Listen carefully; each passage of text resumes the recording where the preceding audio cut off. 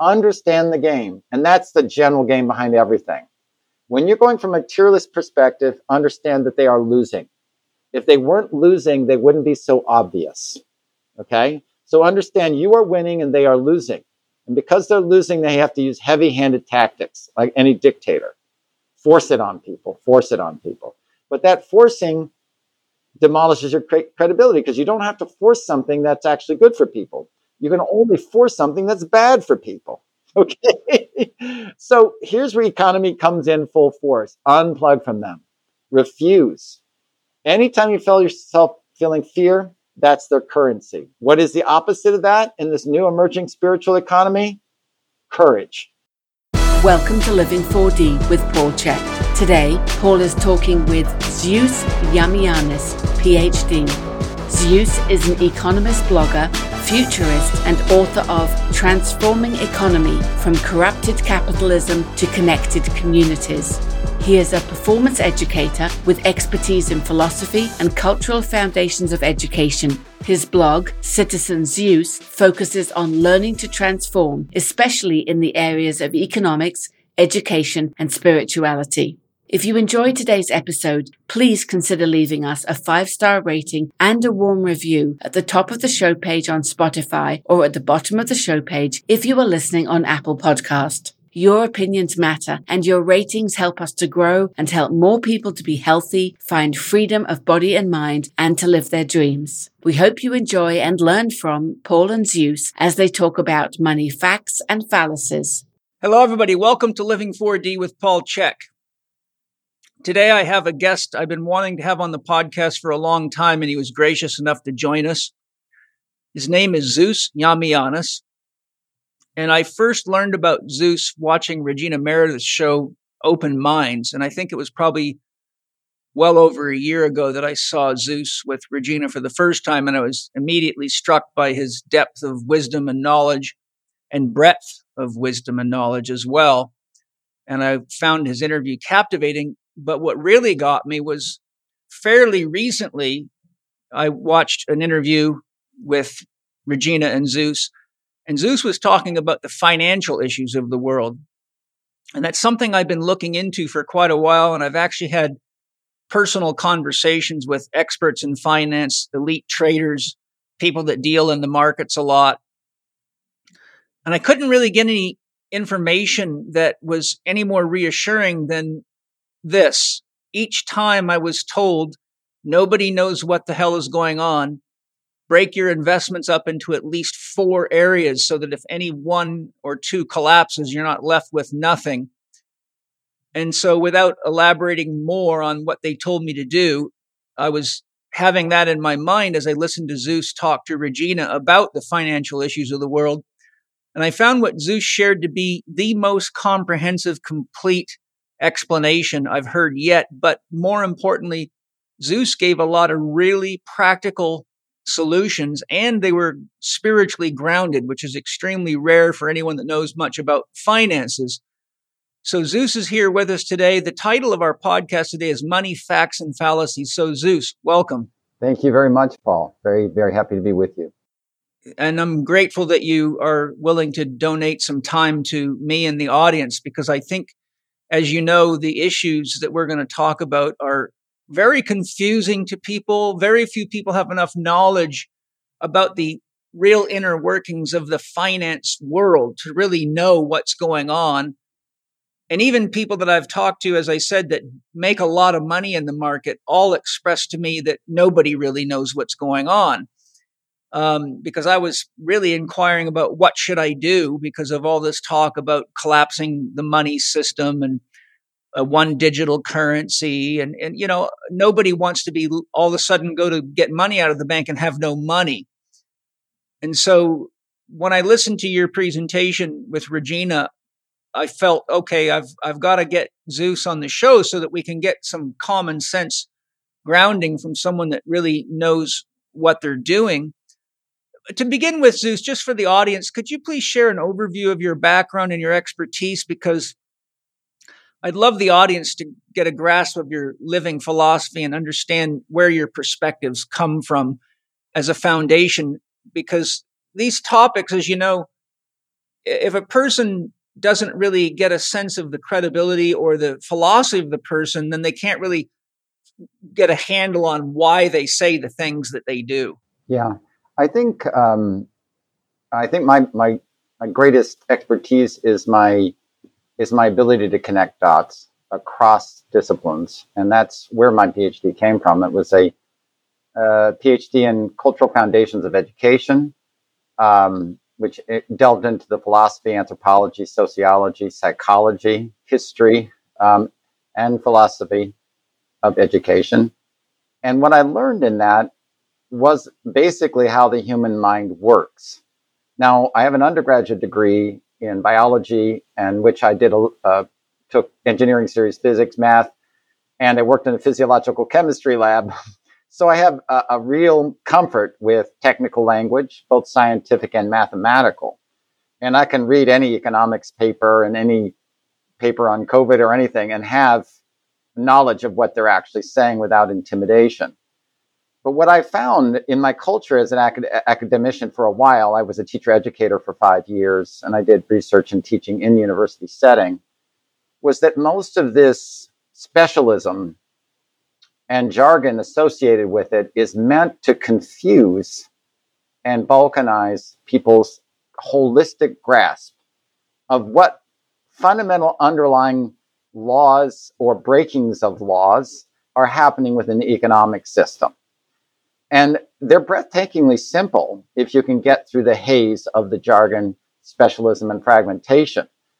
And that's what I did in my PhD. I did it on self-esteem and self-worth and understanding a relational basis for that. I took that research into the economic realm to understand what are the relationships being formed here and ideas of relationships. And what I found was that economy, at least late capitalism, is set up to simply benefit overwhelmingly a controlling ruling elite and then put all the liability off on the public. Privatize gains, publicize liabilities, concentrate wealth.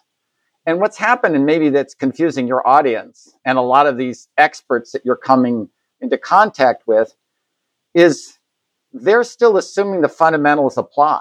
They've been taught, even economists have been taught, there are certain fundamental rules of supply and demand, right? There are certain fundamental rules of scarcity and abundance, and they have a direct relationship on pricing and supplies. That's no longer the case. We have an inflationary spiral right now that is almost completely attributable not to supply chain problems, but to monopolization and price fixing and price gouging. That's already been shown to be the case. We do not have a market system, free or otherwise. We don't have anything approximating that because the fundamentals have been interrupted by a certain kind of cancer. And in my book, Transforming Economy, one of my chapters says what to do when the system has cancer. And this was written, about 12 to 10 to 12 years ago. And it's more applicable today than it ever was. And so what happens in a cancer in the body is you have the replication and concentration and monopolization of the body's resources to serve a unregulated, fast-growing mass of cells. That if not put in check, if the immune system doesn't come in the form of real regulation, in the form of real health and healthful response, and you know this, Paul, one of the best things to do when you have cancer is to fast, right? Yeah. And what does that fasting do? It takes the glucose out of your system and it starves the cancer, right? Yep. So in my article, plugging into little everything and unplugging from big everything, it's very much like taking a fast when your body has cancer. It's saying, what are the ways in which I personally, and we as groups from the bottom up, are allowing ourselves to be overtaken? And then, there are practical ways that we can concretely unplug and or fast from this kind of system. Now, the problem from the outset, though, is the confusion. And I hope we can clear some of that confusion up right now. The fundamentals, again, do not apply, okay? There is the rules that are set for the little guy, and then there are rules set for the big guy. When the big guys fail, the little guy bails them out, even if they created the failure.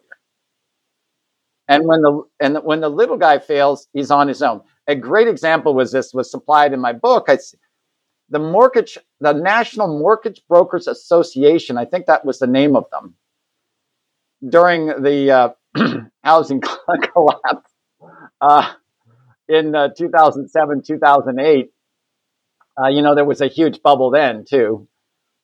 Defaulted on their mortgage of $175 million, as they are absolutely telling everybody else the mortgage is a honor-bound legal contract that everyone must complete. And when asked about this hypocrisy and contradiction, they said, well, business is business. So you see what they're saying here. Business allows us to be corporate raiders, to gouge the environment, to use tax loopholes, to offshore all our profits, to basically be cancers and parasites. And you little guys, no, you need to follow the rules, because you're not business, Now, Paul, you have a business. You're incorporated, I assume, or at least you have some aspect that's incorporated.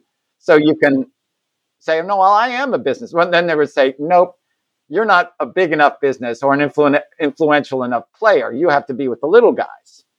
And so, if they want to put it that way, where it's heads I wins, tails you lose, then we have to start to think in fundamentally different ways. I think many of your audience and many people out there are confused, both because value seems to be all over the place. Traditional things that go different places it's not following that. It's just not following basic fundamental rules. So they're like, okay, what's going on here? When are we going to reach equilibrium again? And when are things going to go back to the normal? And I don't think they are. Cancer is not normal. What's happening to the economy right now is not normal.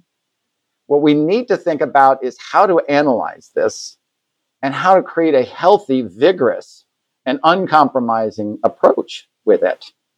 You don't compromise with cancer, and you don't compromise with this system. Now, you may have to make certain day-to-day compromises just because the system is as it is, But I think the more intriguing question is, how can we see the system? How can we analyze it? What's really going on behind the scenes? That's contrasting what the image is up front and what you've been taught in your economics classes. And then knowing that those other things are happening behind the propaganda, the real things, what can we do with that knowledge? And in any issue you put up, there's an official propaganda front, the stuff taught in schools. There's the stuff that's really happening behind the scenes. And there's this, in recognizing that thing behind the scenes is not conspiracy theory. It's oftentimes you can just look online and you can confirm it as actual fact. So, Paul, I would, maybe later on in this, because you have your own agenda and notes, but I'd like to do almost a speed dating version where you're like, well, here's an issue. How are they presenting it? What's really going on? And how can we practically address those issues? So I look forward to that later on, perhaps. But that's the basic background. I'm happy to have you go share what you feel is pertinent. I think, one, you have some great articles. You briefly mentioned them there. I have two in my hands, plugging into small everything, wake up and smell the 3 C's: community, cash, coin, and coffee is optional. That's always good. Which, interestingly, my research showed that 3 things that never stop selling well in a depression are coffee, white flour, and white sugar. And alcohol. And alcohol, yes, of course. Funny that, eh? Yeah. And then you have fighting and winning against big everything. And so I looked through these articles, and I really think they're full of very, very important information. Where can people find these articles and your other articles? You can find some of my commentary on citizenzeus.com, but most of the articles upon which my book was based are under Charles Smith's of2minds.com. Of Two Minds, OFTWOMINDS.com. If you type that in and then you type a few keywords into a Google search, it will usually come up. So just type those titles in, it will usually come up. Yeah, great. There's a bunch of questions I want to ask. I just referenced your 10 shocking practices in the U.S. global. Oh, excuse me, that's another article that your article 10 shocking practices in the U.S. global economy. I read and was very revealing. What I'd love it if you can do is share some history on the and educate us on the history of money and markets and what has and hasn't worked and why that is. Just maybe so we can sort of see where did we come from to get here. One of the things that I found shocking is I studied Adam Smith's autobiography, or it was either an autobiography or a biography. I can't remember.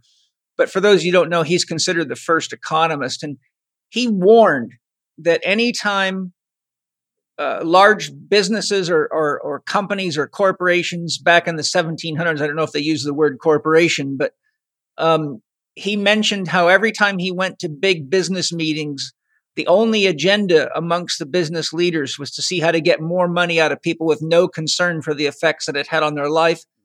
And in his biography, he warned that we have to keep big business out of government. And he described exactly what would happen, which is exactly what is happening. And I tell people, we don't have a White House, we have a corporate headquarters.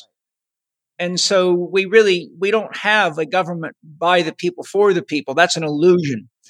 And anybody that looks at our president who can't even string two sentences together and really is just a puppet for fascism, should be aware to see that. But I thought it would be good. Maybe I'll let you decide how much you want to include. But I think pretending we all are just getting a basic lesson from you on money markets, I'd love it if you just share what was the intention, what worked, and how did that lead to what we're at now. And one of the things that I found shocking in your interview with Regina was when you described what's really happening right now. Like, why are some of these markets just blowing right up to the ceiling? And it's ultimately, as you know, just a handful of multi-billionaires getting richer and richer and richer.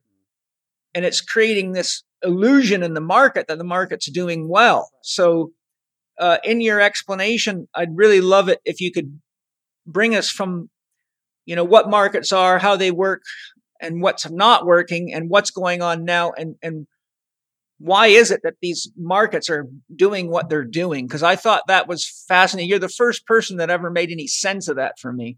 Well, I mean, in general, capitalism touts itself. Again, this is the presentation, the propaganda. Okay, we're going to go with that first, and then we're going to go what's really happening behind that. It touts itself as a way, as a market economy, ostensibly free enterprise market economy, that allows for people to contribute according to their talents and their desire to work, the so-called meritocracy, and come up with ideas and implement them using some kind of best practices in which their products, their ideas, the way that something that they have to offer into the world accrues some kind of value and can be exchanged and distributed with other people. Now, that's done through a monetary system, that's done through advertisement, that's even done through things like social media. And the idea is that if everybody does that, then we have a kind of flowering of a million ideas and a million ways. And that through this process of exchange, the more vital ones, the ones that provide more immediate value for people, begin to rise to the top, like a viral video, perhaps very similar to that. And that those that didn't would fall away, and that would create a vigor within the population, right? And so the idea was a little bit modeled on social Darwinism. It was a survival of the fittest. You could see that in a nasty way. You can see that in a good way. Good ideas should rise to the top and bad ideas should fall away. But we've had an inversion of that. Bad management, bad ideas, oppressive, really bad practices, failing vaccines, and I'll just say it right out. I don't know, Paul, if you're trying to get this on YouTube, because if you say anything like that, sometimes it can do it. But obviously, things that are not working, and things that are working, whether they're cancer treatments or vaccine supplements or something that have scientific proof behind them are either being suppressed or sidelined. So we have an inversion of that, and that's exactly what happens in cancer, right? Healthy, growing, vital cells, a good, healthy, functioning immune system are being sidelined and pushed aside to make way for a kind of pernicious hypergrowth by people who are actually not producing the best ideas and not producing the best products. Now, if you look at the history of economy, we were up to the mid-1800s an agrarian economy, okay? Literacy mostly came through attention to the Bible, at least in Western civilizations, after Gutenberg inventing press and so forth. And education was mostly distributed. And so what you had was a kind of almost necessary libertarianism, a kind of frontier or kind of country-like economy in the United States. As cities began to form, and they, all the way back to the Renaissance, they began to form guilds and tradespeople and specialties and precursors to professional classes, mostly tradesmen back then and merchants. Then what you have is an opportunity that begins to come up. It's a very interesting opportunity. It simply put it is this: I can either be a creator of value, or I can manipulate the creation of value for my profit. Okay? Right. Bill Gates style. Yes. So the guildsmen, the tradesmen, to a certain degree, the merchants even, were creating value through the direct creation of something that someone wants or something that someone needs. Either some way to ship something or something to offer something, some craft, whatever. And then came in the bankers. And then came in the politicians. They began to notice that if you could create rules and regulations that benefited a few people at the expense of the many, and if, there was once a scam where people created a computer program that would slice fractions of a penny off and then flow all those into a bank account, and they made millions off of it, okay?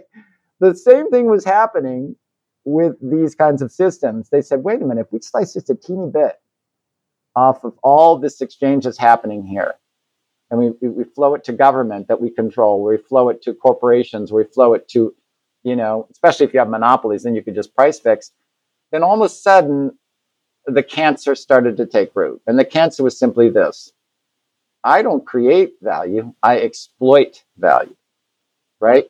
And if the person that exploits value, just like a cancer cell that exploits the resources of your body, has no limitations and begins to capture the immune system or the regulatory mechanisms of society, then you have essentially uncontrolled cancer, right? It's also very much akin to a parasite infection. And, one of the definitions of cancer that I've read several holistic physicians use is that cancer cells do not see themselves as part of a community. So they're kind of like gangsters in the sense that they take over the host, but kill the rest of the cells because it ultimately kills the host. And most parasites actually will try not to kill the host, but they will just deplete all its resources until, it's a slow death.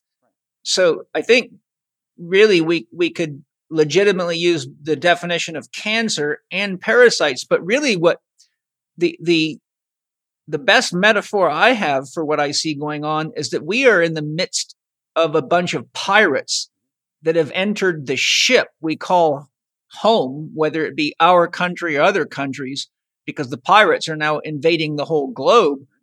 And they're really just behaving like pirates. They're just taking anything and everything they want, imposing their own rules and forcing other people to comply. And we'll get to how they're rigging the markets. But, one of the things that concerns me is very few people. I mean, I'll just give you an example. I've talked about these issues from COVID to many of these other issues that are relevant right now. One of the most common answers I get from people, sometimes shockingly, is, I don't want to hear about it. I just want to live my life. And I'm like, how can you, if I told you that somebody was going around in the neighborhood raping children and you had children, would you say, I don't care about it, I just want to live my life? Or would you be more concerned. It's almost as though the health and vitality of the average person has become so low they can't really think outside of the sphere of themselves. And as long as they've, got some food to put on the table and some water in the tap, it's as though they want to bury their head in the sand and pretend none of this stuff's going on. And I think that's part of the cancer too. I think that they've been progressively bled of their vitality and their awareness and their self-esteem to the point where they're willing to just lay over and play dead and watch the pirates run amok. Yeah, I think through our school system, through the increasing sophistication of manipulation techniques in media, there has emerged, especially in an information-rich environment, a very effective, simple tactic. Actually, Trump perfected this. I'm not a fan of Trump. I'm not a fan of Biden. They're both. I'm not a fan of any of them. I'm not a fan of a bullshit. single one. They've all been step servants, including Obama, Clinton, and it goes back to the ruling agenda.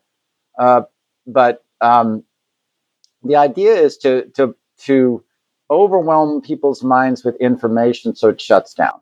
And Trump would do that, create a crisis per day that would overtake the crisis of the previous day. So there was never any accountability. And Biden, well, geez, he's even worse. He just keeps pounding people away with this intransigent incompetence. And people are like, I just can't deal with this guy's voice and his presence and his idiot decision making. Time after time, I'm going to live my own life. So all these are different tactics that allow a person to say, listen, it's too complicated, it's too overwhelming. And even if I was able to kind of get into the weeds and figure out what's going on, I don't have a lot of power to change it. So, and you saw this happening with the QAnon movement. There was a lot of false information that was put out there about, pedophiles and all these sorts of things, and people got amassed around it and didn't have evidence. So then after a while, if you don't have evidence about something or you feel like you've been lied to, then you don't know who to believe, and it just adds more to the complexity. So, even if there's a grain of truth, it's hard to sort out the true conspiracies versus the ones that are disinformation, right? That may have actually been propagated by the very people trying to pull the strings. So the question then is, how do you separate the two of those out? And how do you simplify it so that the information doesn't overwhelm you? And how do you decide what it is that you as an individual can do? That's why I think your two articles, plugging into small everything, I think is a solution anybody can participate in. And I won't sidetrack us by telling what we're doing, but if it comes up later, we can talk about it. But I think that there is a lot we can do. And when you look at, if you take humanity and you say, just like a human being is a collection of cells, there's different numbers out there. Some say 50 trillion, some say 100 trillion, whatever. But if you say, okay, humanity is a being and each of us is a cell in that being, if we don't start being proactive, then the being of humanity begins to die. And so I think that people need to really wake up to the fact that the parasites are draining the life right out of everything, and the history, and to really point to the fallacy of it all. One of the things that irks me to the core is when I hear Klaus Schwab saying you will own nothing and be happy, and that the Great Reset is to protect the environment. I'm like, wait a minute. If you follow the money to who's involved in the Great Reset, they own Exxon. They own all the corporations that are creating the greenhouse effect. And I just saw a report on Children's Health Defense showing there's 400 new fracking, drilling, and coal-based and atomic-based energy plants in process right now. Well, shit, why are you doing that when we got free energy technology that's been suppressed for 60 plus years? I mean, they have all the solutions. I mean, so this parasite is willing to kill the host.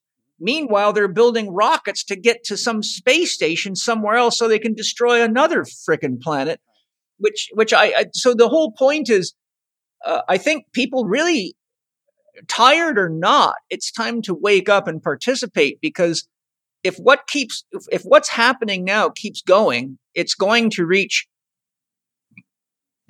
a place that's so terminal that here's a prediction. I just saw an article also on Children's Health Defense announcing that there's now been a 300% increase in suicides in the military since the beginning of COVID.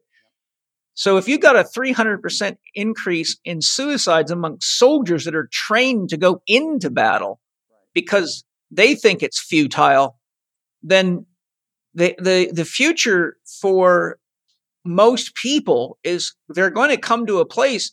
In fact, Rudolf Steiner said, he predicted in about early 1900s, he said, now this is his prediction, but it makes a point. He said, in the future, there will be a third world war. United States will no longer be a superpower. It will either be China or India that becomes the world leader. And Americans, I think he said, people in the West will find the conditions of living so harsh that they would rather commit suicide than live. I think that was quite a prediction. Yeah, I think that the prediction is bearing out in the sense that, especially young people, a lot of them don't see the point. They see a future that is bleak, somewhat nihilistic. They see a nihilistic global coordination of a kind of almost necrophilic philosophy governing things, and they don't want to contribute to that. I think that's why the soldiers are committing suicide. They realize they're not defending honor, home, heart, and country anymore. What they're doing is they're defending Raytheon, or they're using their bodies as fodders for Raytheon's profits. What they're finding out is that these skirmishes or proxy wars created as distractions, with, again, their bodies as fodder for some kind of global chess match that's meant to, again, make the rich richer and more powerful. And you saw that with Klaus Schwab and the World Economic Forum things. They're basically saying, and here's the temptation, the devil, as it were, right? It's saying, if you give up your freedom, your sovereignty to us, we'll take care of you. Or will they ever take care of you? Like, give you the business, take care of you. And you won't have to worry about it. But here's the problem with that. Their promises to allow for kind of unconscious or ignorant comfort are no longer working. When you listen to them, your life actually gets palpably worse on the practical level, to say nothing of this metaphysical and spiritual and emotional level. And you get more screwed, and you're put into more risk, not less. So I used to make a joke about this. I said, you can pay me to kiss your ass, right?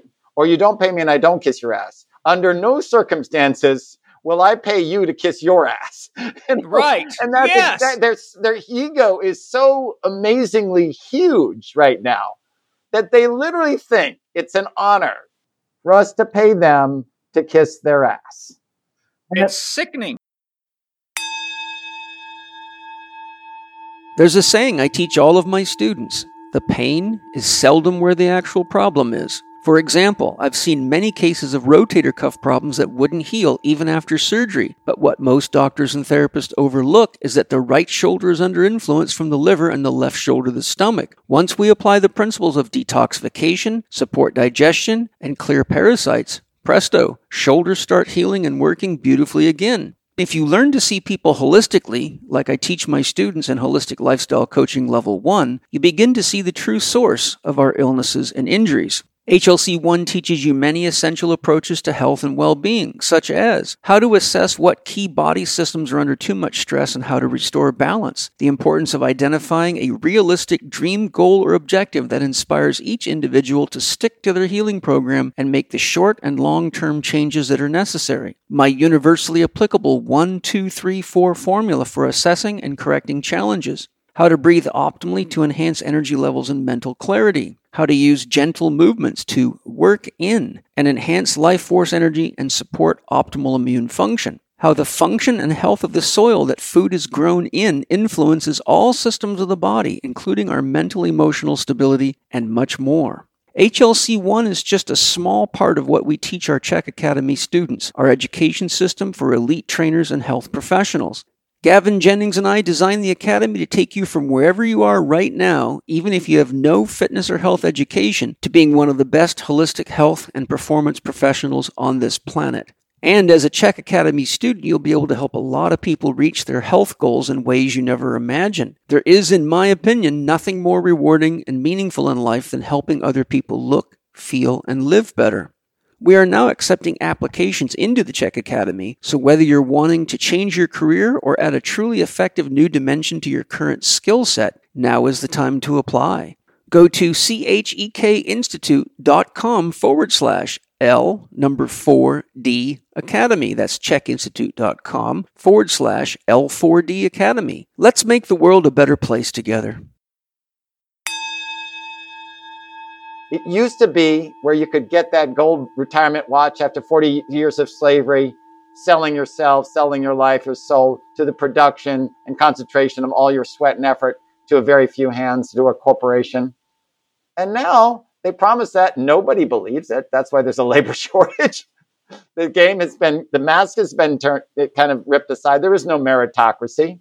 The stupid rise, the manipulative, the craven, and the very, very low people of low moral fiber are the ones winning in this current system.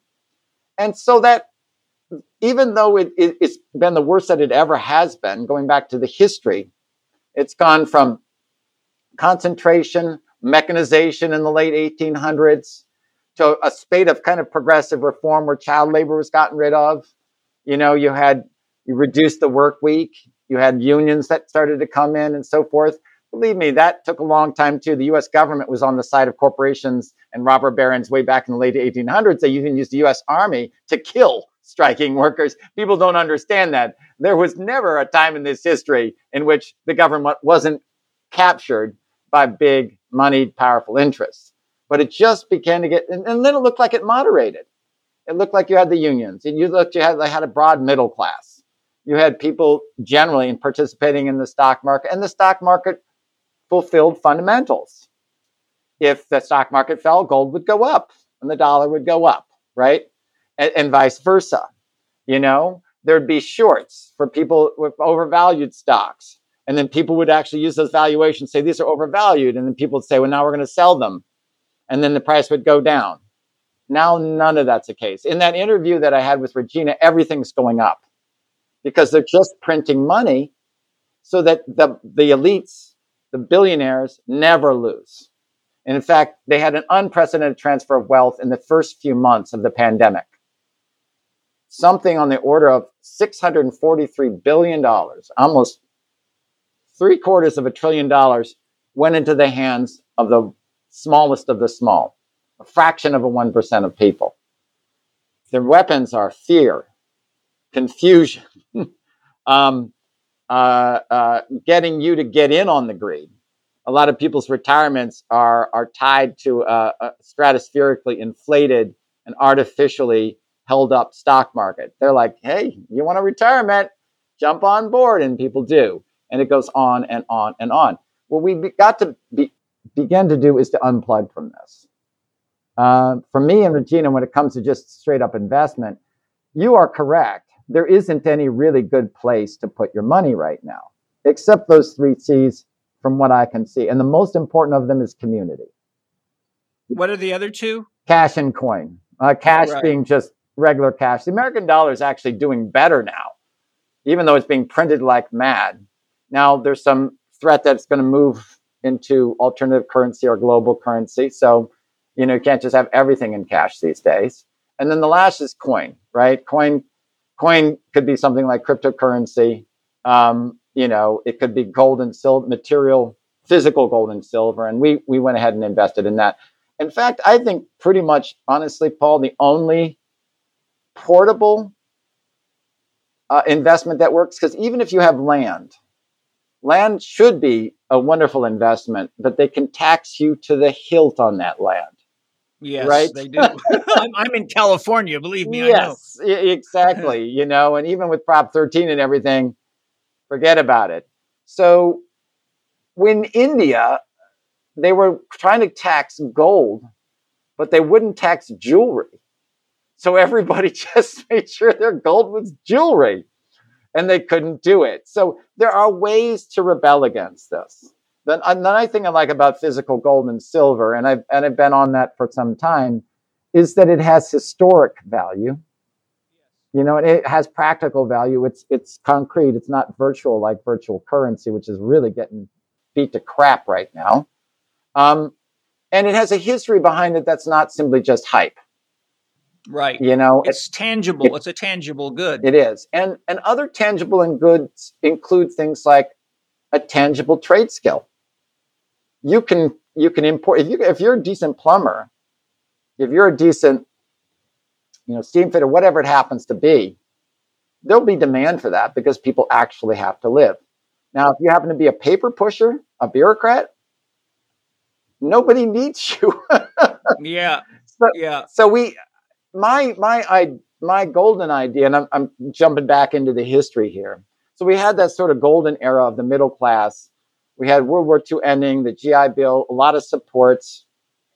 Franklin Delano Roosevelt, for all his problems, he did say he welcomes the hatred of the rich, even though he himself was a rich person. And he did create Social Security and some government programs that helped to lift certain people out of poverty, even though they were from the top down. And then that basically collapsed. All of that. Nixon took gold, the American dollar off gold. They went into Reagan. There was insane deregulation. And basically what it said was the one thing that capitalism and Adam Smith absolutely said would be the death of capitalism, and it has killed capitalism. I've said it already. Said capitalism is dead and capitalism killed it, is monopoly. As soon as you get concentrations of wealth that creates asymmetric leverage at scale, especially if it involves psychological manipulation like these social media companies and control over the information that people even can get, then there almost is no way to break over that through a governmental mechanism, through electoral mechanisms and so forth. You now have to start to try to assemble a grassroots approach. Now, Paul, this is where I really appreciate what you're doing. One of the most fundamental things you can do from a grassroots approach is to make sure that you are spiritually, physically, emotionally, and mentally clear and healthy. You have to exercise, get out in nature, speak with other people, do your research. And when they have mass mandates and other things that the research doesn't support, refuse to do it. Nonviolent civil disobedience has been the only thing that has ever worked in the last 150 years. And the more the people do nonviolent civil disobedience, and one of the best ways to rebel, I call it positive subversion or being a positive rebel, is to make sure your body is as healthy as it can be, your mind is as healthy as it can be, your soul and your spirit is as healthy as it can be, and your intuition, your feelings, and your emotions are as healthy as they can be. When you look at the word responsibility, it means response-ability.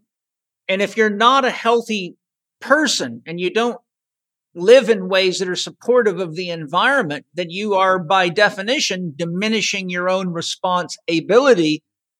And so you become you put handcuffs on yourself. You don't have the energy to respond to any kind of a crisis, be it a family crisis, a personal crisis, or contribute to a social movement for the betterment of the whole. And one of the things I wrote down, I wanted to stick into the conversation just as a caveat, is that I have a question for you.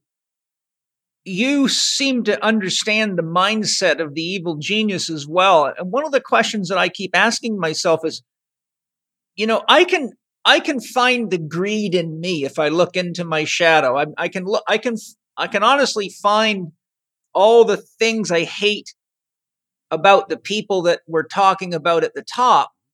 It's just that I'm aware of them. So I say, there's that greed. It's just like, look, I've got two beautiful wives. I don't need any more sex, but the male in me sees a beautiful woman and wants to pounce on her and make love to her.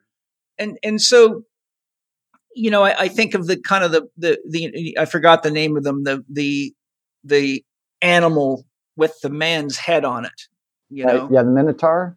Minotaur, right. So the Minotaur symbolizes the human consciousness engaging its animal body. So as a 60-year-old man, it's a lot easier to say, oh, good, that shows me that I'm still young inside, but I don't need to act on it, and I don't need to act on the desire to punch somebody in the face when they're driving me nuts or whatever else. But when I look at the people that are, at the top of this game, that are behind all the things we're talking about, I ask this question: don't they realize that they're utterly destroying their environment? They're creating a situation in the world that's so unhealthy. I wonder, where do they think their children are going to be? Where do they think they're going to be? Do they actually think they're just going to build fortresses and live in this protected environment and everyone else is just going to be starving and dying in the streets?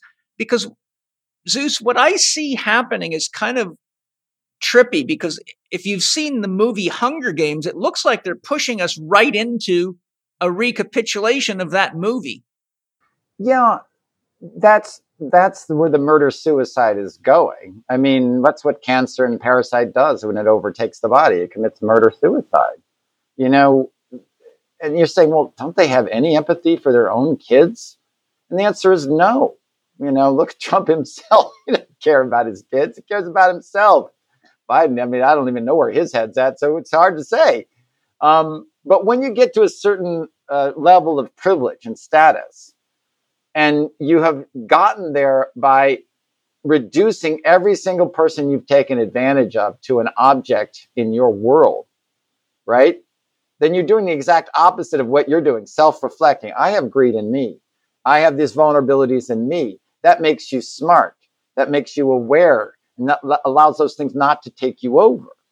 They have the opposite. They think that by dint of their power and privilege, they have no problems. They have nothing to investigate. And they have no responsibility to any other people, even their own families. Yeah, they say, I'm creating wealth. I'm creating power. And everyone's benefiting from it because I'm such an amazing God, demigod. I think one of I had heard about George Soros, but I'd never really seen. So I started snooping around and I came across some video footage of him and it just shocked me. I'm like, my God, this is the epitome of a man who has zero empathy and really only cares about complete conquer and destruction. He is like a gangster dictator. And, I read the book and I read portions of it, but I watched the documentary, Naomi Klein, Shock Doctrine. And, she lays the whole model out. And if you see the movie Shock Doctrine, you see their history of how they do this. And it's just bloodbaths everywhere. And the problem is they profitize natural disaster. They profitize the greenhouse effect. They profitize war. They profitize death. I don't know. I guess one of the things that concerns me is that, our justice system and our military is supposed to be designed to keep those people off the street for the protection of the people. But here they are running around in the government on the street. I mean, the fact that Bill Gates and Anthony Fauci are not in a maximum security prison right now, and everybody involved with this, that as an ex-82nd Airborne Division paratrooper shocks me to the very core. And I'll have to be dead honest. If I was 25, 6, or 7 right now, and I was the same guy I was then, I would have rounded up a few of my friends from Delta Force and Navy SEALs and the Recon Rangers, and I would have said, we've got work to do to protect our country. And I would have gone out and taken the garbage out. But as a 60-year-old man that's more spiritually developed, I've come to the realization that fighting fire with fire just makes more fire. But I'll tell you what, I have to really work to hold the dragon back, because I am very concerned about the future of the planet and the children. And it really brings me into a spiritual inner tug of war quite often. And I think that's where we need to go. And that's our next movement of growth, both economically and spiritually in America in particular. We're such an individualistic, competitive culture. We've been propagandized in that direction. But if we can go past these left, right, center kind of divides and realize that our interest from the grassroots up is far, far more important and greater. And if we don't allow ourselves to get distracted, let me give you a case example of this, okay? And a little bit of a history lesson politically.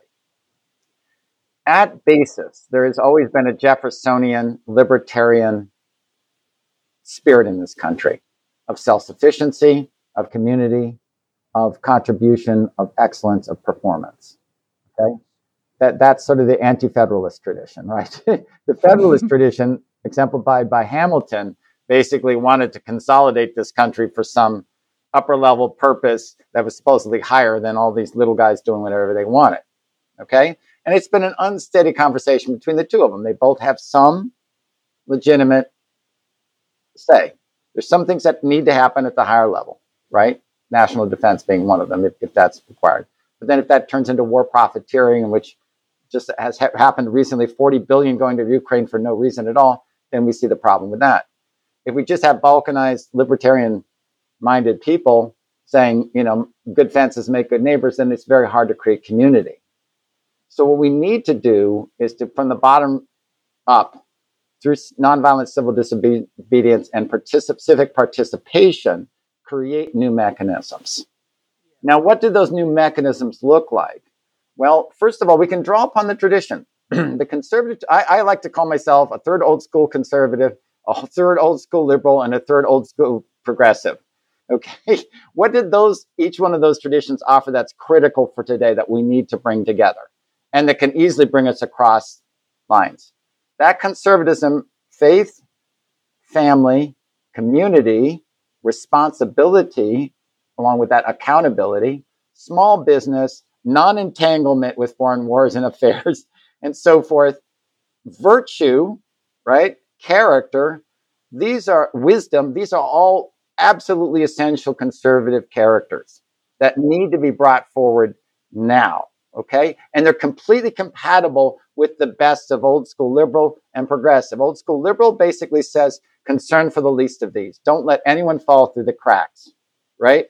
If someone is suffering, someone is not doing well, we need to come together to help, all right? In fact, I would say that the best of the old traditions would be characterized, if there were virtues, courage for the conservative, compassion for the liberal, and creativity for the progressive, right? These are the old school notions. So the liberal was good at that. FDR tried to set up programs so that the progressives were the ones that helped to get rid of slavery, helped the women to get the right to vote, and so forth and so on. Trying to push participation, especially from the ground up, forward so people have a voice, so they can express themselves, where First Amendment rights actually matter, where free and informed consent actually matters. That's an actual old school progressive, core value.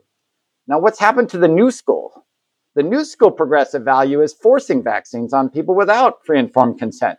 The new school conservative is the exact opposite of old school conservative, right? It's about dominance rather than about character, right? And the neoliberal is now about victimization, right? Yeah, that's rather than compassion.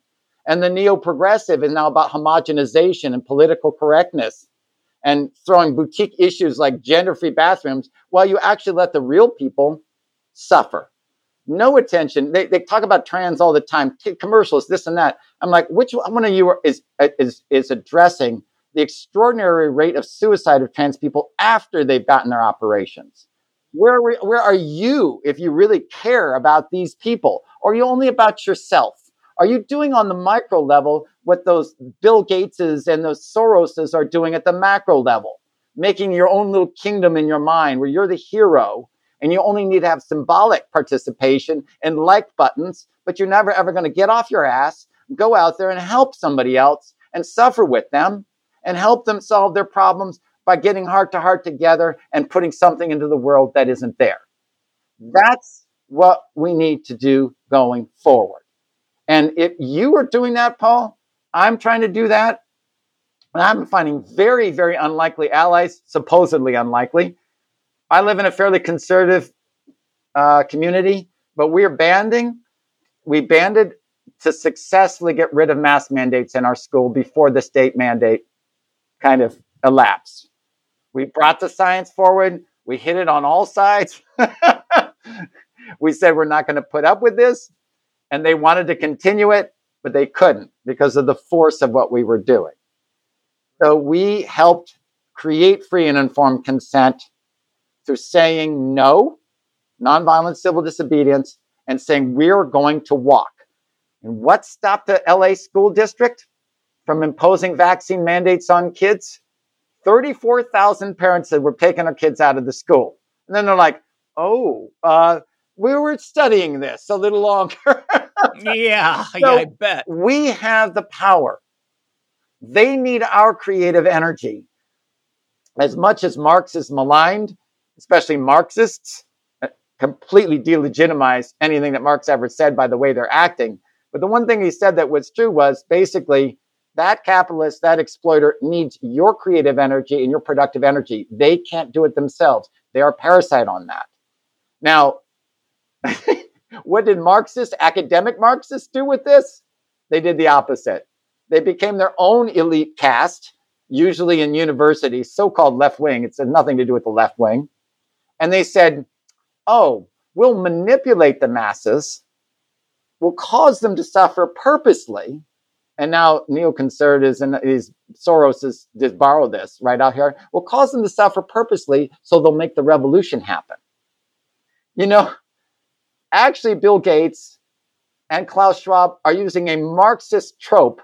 And I'm not saying Marx, because Marx himself was actually a brilliant guy. I'm talking about the idiots that came after him, claiming to be Marx. They call themselves Marxists, to actually create a virus or create catastrophe so that they can then gain more control and more power over people. They did that with the gain of function research that now even the Department of Defense says moderate certainty that it came from a lab and low certainty that it emerged naturally. So this is a Department of Defense report. They create the problem. Then they have the solution. So what's the solution? Vaccines. Now, what are happening with vaccines? They're not only failing, they're backfiring. They have negative efficacy now. Okay? So now what do? We have molnupiravir and Paxlovid. More drugs that now are actually finding out they make it worse. Some of them kick up symptoms like 5 days afterward. They're having like a double bump. So now we need them to be chronically ill and have chronic autoimmune diseases. And then we'll have another drug. So you see the game. Don't get on that train. Take yourself out of it. Go across lines. Don't allow them to bring it into a cultural battle. I was a very strong supporter and donated to the trucker convoy both in Canada, and I supported the one in the US because it's nonviolent, it's saying no, it's applying pressure, and those are the things that really do happen. That's the door that's now opening for us. Electoral politics are almost dead. You saw that with the Ukraine vote, 40 billion, and the so-called squad, Alexandria Ocasio-Cortez, et cetera, they all voted for it. It was nothing but a sop to defense industries. And so I don't donate anymore. I still vote. Sometimes I'll even write in my vote. But I realize that that's not going to create the real change. Where my money goes, where my effort goes, where my allegiance goes, that's what creates it. Now, Paul, this requires emotional intelligence. It does. A real serious emotional intelligence. I taught a class at Northern Arizona University called Motivation and Emotion.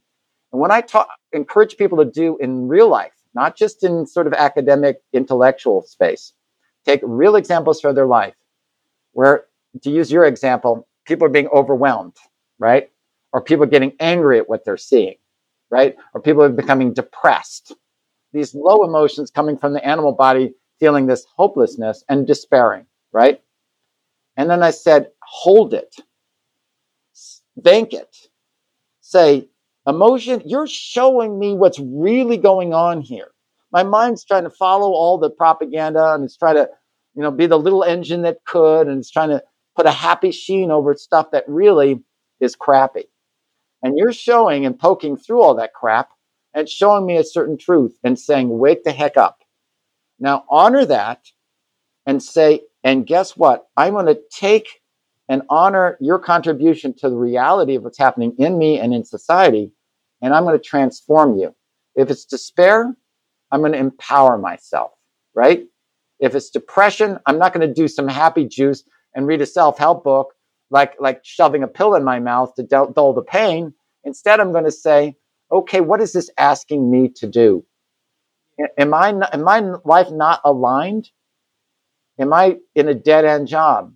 Am I treating myself in an unhealthy way? Do I have good relationships with the people around me? And if the answer is no, then you've got to begin to step out. And that is where we are moving to. That's the hopeful area. Hi, everybody. Hope you're enjoying the show. I bet you're as interested in freedom and sovereignty as I am, which is damn important right now. I won't go into it. I do it in my podcasts all the time. But you know what? I think it's time for us all to build a freedom flag of green, red, and gold. And I'm going to tell you what, not only we're going to build the flag, we're going to eat it together. And I got Drew Canole from Organifi to tell us what is going to be in each of those colors in our freedom flag, so we have the vitality to make the changes we need to make the world a better place for all living beings right now. Drew, why green, red, and gold? Well, green, ashwagandha, green juice, lowers stress. 600 milligrams of clinically tried ashwagandha lowers stress. We've done so many clinicals on this. Excellent. And we need our stress reduced, because if we're in fight or flight, if we're in fear, clearly, people will tell you what to do. You got Big Brother telling you what to do every day. You're just going to be a little robot. I'll pass. Yeah, me too. And we need energy. We do. In the afternoon. We got to be able to think. Yeah, if you can't think, you're useless. Yes, and you got to be creative. Yep. So what helps me with that? Rhodiola and cordyceps. Yes. Increases stamina and energy. Vikings used to drink this when they go to war. Yeah. We're at war right now, Paul. Yes, we are. Right? We're at war with everything that we don't want. Yep. So we're going to turn it around. We have to turn it around with the green, red, and gold flag. We need it. Yeah, we can eat it too. And another thing that's important, so we covered stress. Yeah. We covered energy. Yeah. What's actually really important is sleep. Sleep doctor. Yes. Right? Dr. Quiet. Dr. Quiet. People aren't sleeping these days. No, they're disturbed, jacked up with all kinds of frequencies that are entering our multiverse. Yes. Right? So what helps us sleep? Turkey tail, reishi, turmeric latte. It tastes amazing right before bed. So all day long, this is the system. It's the sunrise to sunset system. Green in the morning, red in the afternoon, gold at night. Yep. You sleep like a babe. You have more energy than you've ever had. And you will lower your stress. Green wakes you up, red keeps you going, and gold puts you to bed so that you wake up with a fresh head. And you can be, I love that. And you can be free.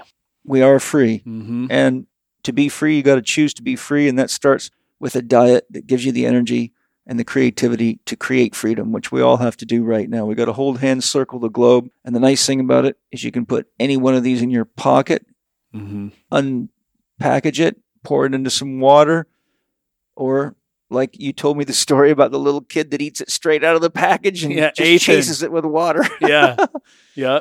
So there you go. You have got your new flag, green, red, and gold. Let's stand up for each other, sovereignty, freedom.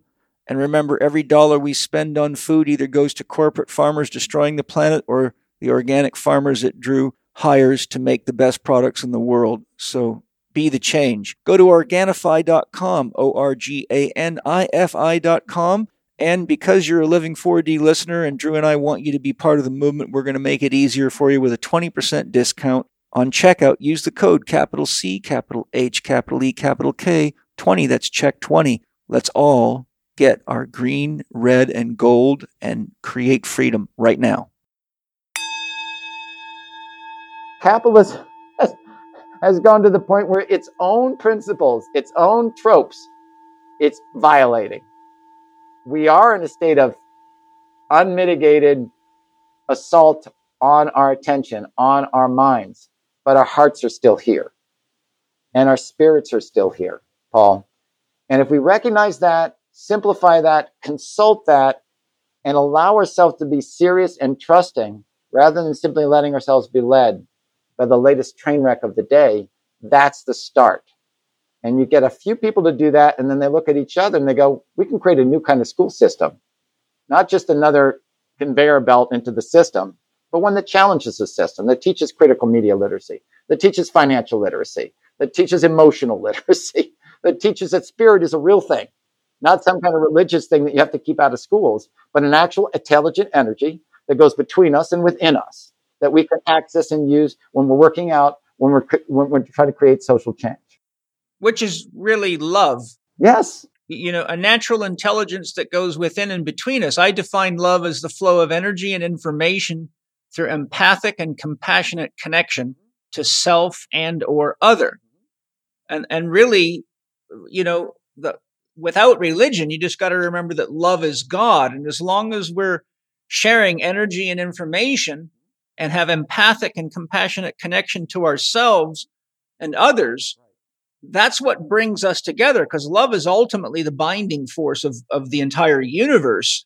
And so, it's what you're describing is what Jung called holding the tension of the opposites. Is, for example, when I feel myself, the paratrooper in me, wanting to get up and go kick some ass, then I have to just watch that. I see a lot of yang energy there, and I go, okay, yeah, what is that going to create? And that's probably just a great way to leave my family without a father, or end up in a prison getting pincushioned to death right in exactly the spot where I can't do anything for anybody.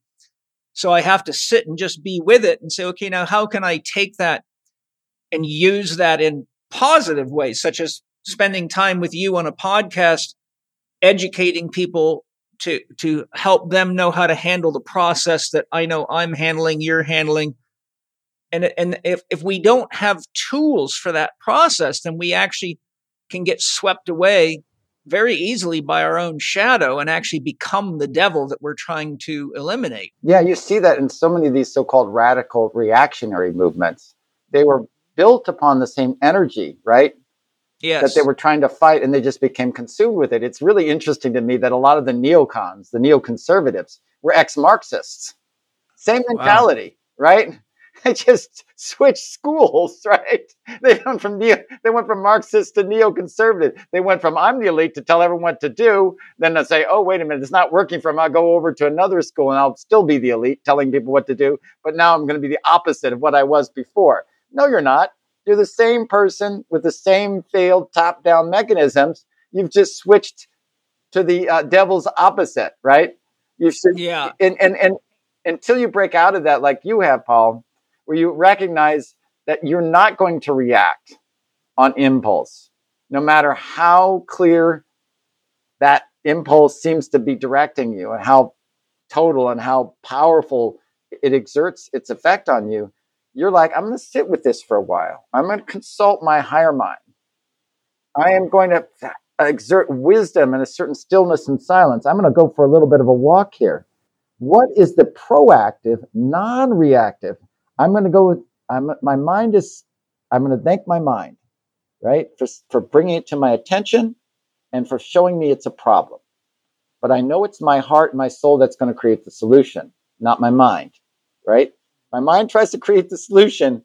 I'm going to have a form of the thing I'm fighting against, and I might actually make things worse. And this is where you start getting off that reactive cycle, where you're just reacting. You said, okay, this is a real problem. There are injustices in society. These are real problems. Instead of just getting together a nonprofit and saying, hey, I'm going to pay myself $200,000 to deal with poverty. Yeah, exactly. Right. And that happens. And we're on the West Coast. We know those kind of people in those organizations. I'm actually going to get together with homeless people. I'm actually going to use my resources and assemble resources to go from the bottom up, not to confer something, but to understand the problem first, right? And to begin to understand the policy things that have not worked. To actually that's where the compassion comes in, along with good, like you said, common sense, right? When something doesn't work, stop doing it. Yes. Yeah. One of the things that's important too is that we now have the science to understand, and the random event generators have shown this. I'm sure you're aware, for example, when Princess Diana died, the random event generators all started to become coherent all over the world. And whenever there's a major event, even like the Super Bowl, all of a sudden the random event generators are not random anymore. So they're showing, at odds of like 1 trillion to 1 that human consciousness is interconnected. Mm-hmm.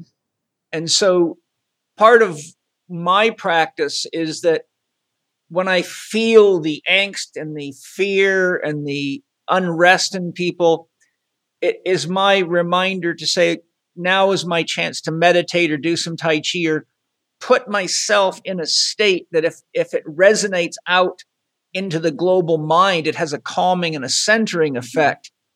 And, there was a time in my life when I used to think yogis meditating in caves were copping out on the real growth of spirituality. But as I studied consciousness and looked into the science and looked at books like Real Magic by Dean Radin and many others, I realized that those yogis who actually are able to create such a high level of coherence in themselves can actually become as powerful as thousands and thousands of people, if not millions of them. They're like laser beams, and that they're sending out waves and waves of coherence into the global mind. So I think, a simple way we can all contribute is just create the space in ourselves that if it was multiplied by 8 billion, would bring the world into harmony, because that's something that we can all do.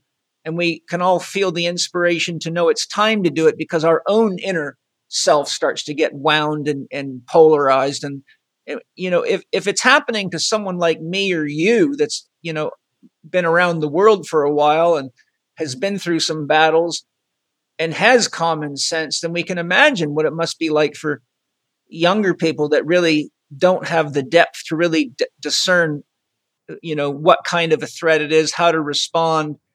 They don't really have enough depth to know what's happening. It's kind of like you don't want a private leading a company of soldiers because they don't know what they're looking at yet, And I think the real basis of value from the place that we're coming from is what I call divine genius, right?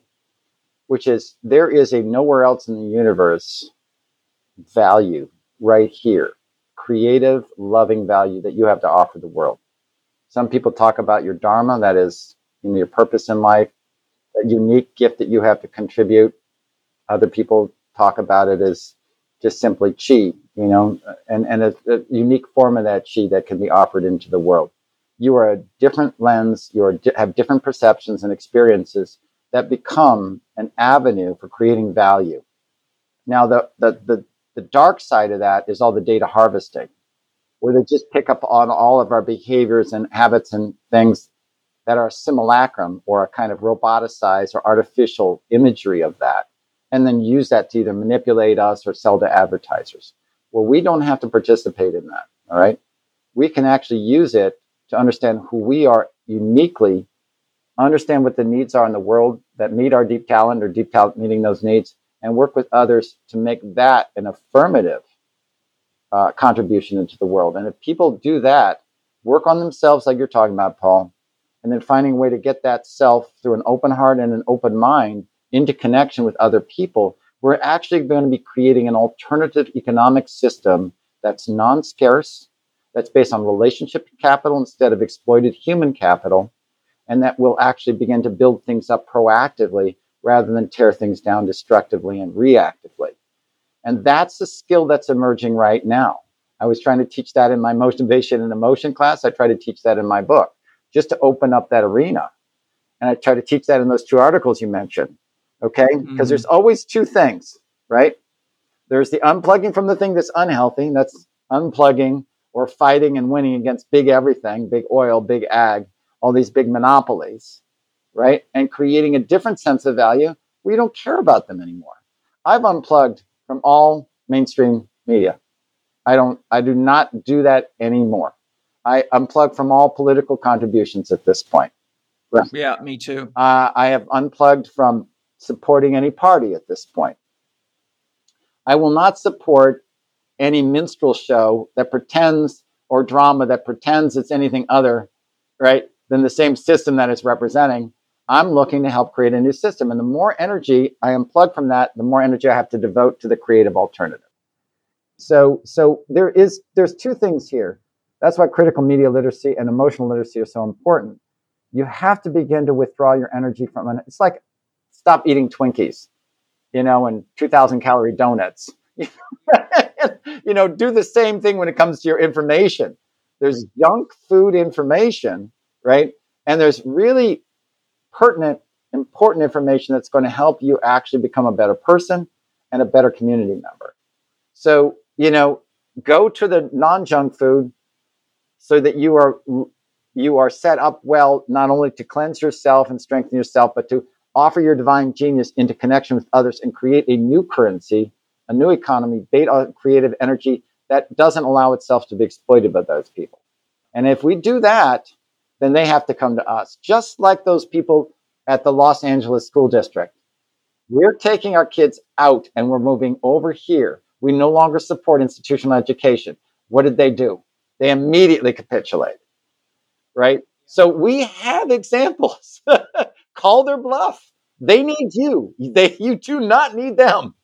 You can get together with parents in a house and create a better educational system in 2 hours than your typical institutional school. Being in the field of education, I guarantee that. And I'm already in conversations like that to create real education, not this reproductive BS. So we can do the same economy. Think about it, Paul. What is the currency in the old historical economic way, right? Something tangible. Something tangible, something scarce, right? Something controllable, something fungible, right? And then they build up these little things about, we'll give you some interest on your savings. Have you noticed they haven't given us interest on our savings now for 14 years and we're still running? We have nearly 0% for our savings now for almost 14 years running, right? And they kept it low so that these big corporations could borrow literally unlimited sums of money so they can buy up their own stocks. Yeah, that's the thing I wanted you to get into a little bit too, because I think it's important for people to understand why the market's behaving the way it is. Because when you were talking with Regina, which is it all right for me to mention your relationship? Oh, sure, there? Of course, yeah. Because you guys, Zeus is Regina's husband. And, if you don't know who Regina Meredith is, you got to go to Gaia TV, look at the show Open Minds. I've been watching Regina on Gaia for TV for years. And you've already figured out by now, Zeus has his head on straight. And Regina is I think she's one of the most important women in the world today, actually. I think she's a fantastic model for women and what women can be. She's a great model for the intelligence of women. Her depth of knowledge and breadth of knowledge is very unusual, and she's very spiritually grounded, and she asks tremendously good questions. So, my point was, I wanted to just let everybody know about Regina, but I also, when you gave that explanation, it helped me understand why is it that there's so much money in the market when people seem to have so little money? It's kind of like this weird situation. And then you got people running to invest in things and all of a sudden they're collapsing. And so maybe if you could just spend a few minutes explaining why this is happening and what it's ultimately going to lead to. Because when you described it, I thought, oh my God, that makes, it's kind of like I was listening to an intelligent doctor diagnose a patient, and it seemed obvious once the doctor spoke. Well, I said in the intro to my chapter, I said, money isn't value. Alan Watts called it, he made the analogy, money is like inches. You can't run out of inches, especially when your money is not backed by anything. You can just print up a lot of it. Yeah. Right? Yeah. So we're having a clash of two systems of value right now. One's a materially based, control, dominance based, physical currency. And it goes right along with transhumanism, trying to roboticize artificial intelligence. It doesn't believe in a soul. It does not believe in a spirit. Everything is controllable. Everything is material. And every human interaction needs to be gauged through computers analyzing your actions.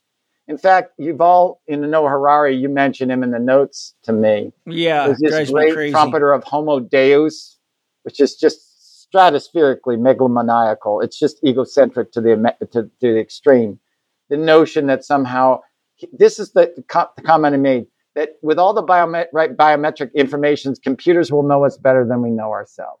That was a statement he made. Yeah, I heard him say that. That's just stupid. Well, of course it is, but you see where he's coming from. He doesn't believe in a God. He doesn't believe in even morality. He doesn't believe in a soul. Yes. And so what happens when you do not have a currency based primarily in the human spirit or chi or life energy or prana or whatever you want to call it, and the global or collective understanding of that some people call God or the collective unconscious or the Akashic records, whatever your name is for it, then look how impoverished you truly are and how much you're going to impoverish the world, because in that world, it's all about winners and losers. It's all about just trying to scramble to the top and crap on other people underneath you and control them, because there's a shrinking body of energy, right? And you want to be able to get as much as you can for yourself. Now, the alternative to that is a form of value where it does recognize spirit, it does recognize relationship capital, it recognizes all the best things in life are non-material and non-scarce. So we have it's like solar energy. We have unlimited supply, right? They said something on the order of there's enough energy that hits the sun in one day to create the equivalent of energy of oil going over the Niagara Falls for 220 years. You mean the amount of sunlight hitting the earth in a day? Yes, creates the same energy potential as if oil was coming over the Niagara Falls for 220 years. Yeah, I think that's another distinction too. People keep buying electric cars and plugging them into electric grids that are energized by coal-burning electric plants. And they also don't realize they're driving cars that put off massive amounts of electromagnetic radiation and are very damaging to your body. Fortunately, Ibrahim Karim's biogeometry has solutions for that, but most people are unaware of these types of things. Our entire property is tuned to biogeometry. And you're like, when people come to our property, they notice immediately that the energy here is very healing. In fact, I've had people break out in tears just being here because it's healing them. But so there are a lot of things we can do. You know, I wanted to bring up an interesting point when I saw Harari talking about hacking the human bioorganism and there's no need for the soul or God. The quote that popped into my head was Jung addressing the atheists. He said, something must first be real before it can be rejected.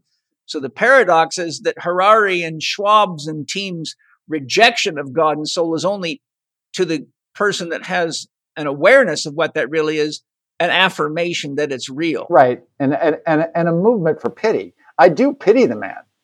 I do too. I pity all of them. I can't imagine living a life so impoverished. I mean, they're worse than the worst drug addict, drunk, with his face in the gutter, lapping up into the sewage that comes down the gutter. I mean, that's how bad it is when you're removed from your creative potential, from love, from courage, compassion, and creativity. It's just the worst kind of life.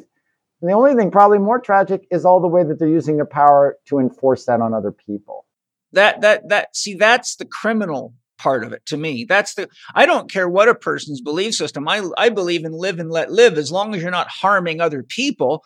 Do what you want on your own house or in your own property. But know that you're part of a community. But when you start shitting in other people's yards and trying to make them eat it, then we've got a problem. You know? And here's how it's playing out in the market right now. Here's the devil's bargain that they're giving to you. And here's how I see it playing out. Okay? So they've kind of lost the ability to moderate what they do. Right? They're now an uncontrolled cancer. If you're a smart ruling class member, you push people just to the line of poverty and just allow them to eke over it so they're not in desperation, right? And then you just extract all the rest of their efforts and productivity. That way you prevent a revolution and a collapse, but just eke as much as you can out of them, right? Just get them on the border of it, but not over it. Like a good drug pusher.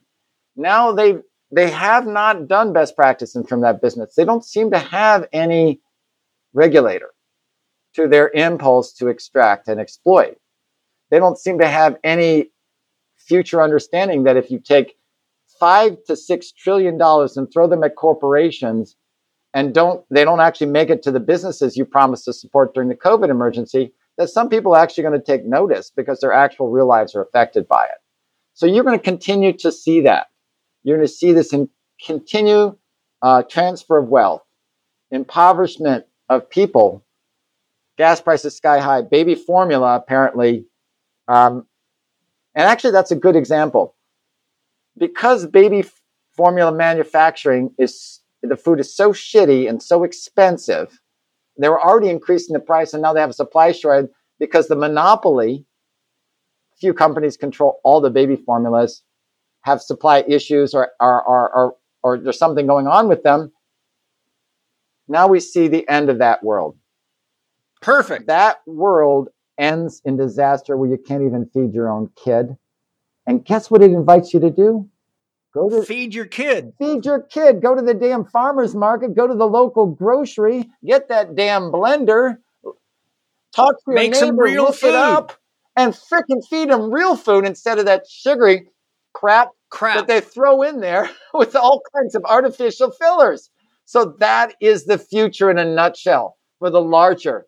I would say start pulling your money out of the stock market, unless it's a company that you really believe in. You know? Yes, if it's sustainable. Yes, even if it's making you money. Yeah. Otherwise, you're dating the devil, baby. Absolutely. You're part of the disease. Pull yourself out of junk food. Pull yourself out of genetically modified food. You know, that was another thing that they're trying to do in that commercial for World Economic Forum. We'll be eating less meat. And now they're going to do engineered artificial meat and genetically modified. I will never touch one of those Impossible burgers. No. Because they said, well, we had a supply issue, so we're just going to use genetically modified soybean. Bye-bye. We'll never, and I will, every person I meet say, you never touch an Impossible burger. It's still a corporation, but Beyond Meat does not use GMO. And I go and I buy that because I'm vegan. But I would love to see an organic, because that Beyond Meat is still a corporation. It's not organic. My sister's beginning to make her own, protein burgers. And she owns a couple of vegan restaurants called Portia's Cafe in Columbus, Ohio. So if any of your audience is out near Columbus, please stop over. But what she's doing, and it's a great example of the positive rebellion I'm talking about. It's largely gluten-free. It's mostly organic. It's locally run. And people come in there. I'm talking people who are heavy, people who are generally unhealthy. And they say, this food gives me energy. I need it. I come into here and there it is. And she puts all that good energy and that goodwill, because she loves what she does, into that food. That's the revolution right there. You unplug from the unhealthy and what the big guys are trying to force on you, and you plug into Portia's Cafe, right? Yeah. And we can do that in other ways as well. Plugging out of the stock market, I would say, if you have a highly intensive material lifestyle, there are people who have started a movement for making under $6,000 a year. They don't even can't even be taxed. They're not tax resistors. They just create gift economies and don't have incomes that exceed the taxable amount. Gifting other people money. You're up 15,000 or less, and then creating exchange and trade economies for skills. Another way to do it. Yeah, one of the things that I find as light in the crack of the darkness is this is bringing us into an opportunity to really ask ourselves what is real, what is tangible. And one of the thoughts that came to my mind while you were talking there is I have a lot of books on the history of food and old books going back into the 1800s. I collect rare books on all the issues that I'm interested in. And in a couple of my books that were written in the late 50s and early 60s, one of the statistics they pointed out was that during the First and Second World War, when there was food shortages, 50% of Americans began growing food in their backyards. and disease rates fell through the floor. But as soon as the war ended and all the processed food factories started up, all the diseases came right back to where they were. So, I have been encouraging my students for years. Did you get my book, How to Eat, Move, and Be Healthy, that I sent to you? Yeah. Mm-hmm. Yeah. So you see right there, I show the wheel of life and the importance of the soil. And I talk about whatever you do to the soil, do to the plants, what you do to the animals, and we eat it all. So, like a person doesn't need, you can grow, if you have a 6-foot garden bed, you can grow a significant amount of produce in there and make your own salads and have herbs and things that are healing. I mean, if we use the technologies that are available to us, even literally on a patio in a condo, you could grow enough to enhance your diet, enough to feel an energetic shift and a change in your overall vitality and free yourself. The other thing I wanted to share with you that's quite interesting, you'll find this real interesting. Angie has a yearly pass to Legoland because the kids love Legoland, and Penny and Angie also like going there just because they enjoy that kind of stuff. But there's a restaurant on Legoland that they always go to because it has 100% organic beef burgers. I've eaten at that restaurant. Is that right? Yeah. Well, I had a salad, but well, they were there recently, and first of all, Mana started getting sick as he was eating lunch. So Angie started to get suspicious, but she noticed that when she looked at his hamburger, inside a little bit of beef, they had tucked in one of Bill Gates' Impossible burgers or whatever they call those things. And she got right pissed off, and she went to the manager and said, "What the hell is this? That we came here to eat 100% organic beef." And he made some excuse and said, "Well, people don't seem to complain." Yes, but you're tricking people. They think they're paying for 100% organic beef. And she said there was a line of people out the door waiting to get, and she raised such a shitstorm. She started walking down the line, showing them how they were tricking people, and the whole restaurant cleared out, and the poor guy was practically begging her to get out of there. And so he said, "Look, there's another restaurant that has organic food. Here's a certificate." He gave her a voucher to go buy whatever she wanted over there. But that's the kind of tricks they're playing on people. And that's the kind of unethical behavior. And it was just really sad that was happening at Legoland, because it's like with the shit Disneyland's doing with transgender bullshit and commercials. And I recently saw Sesame Street thing where they were using Sesame Street to try to convince kids to get COVID vaccinations. It's like the disease is reached into the very heart of what used to be safe places for kids to get entertainment and education. And now we can't even trust those people. Yeah, but in some ways, again, as abominable and as sickening as it is, and make no mistake, I when I see this, I have an actual emotional response, and it's mostly one of nausea. Because the mask has come off, power is only effective if it can mask itself. And now it is no longer able to.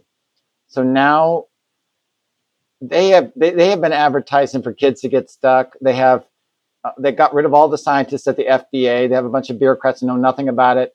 The efficacy is less than 50%, so it doesn't match it, but they don't care anyway. So all of this stuff is happening. They're absolutely demolishing their credibility, and no one is listening to them, and no one is getting their kids this vaccine because the kid doesn't need it.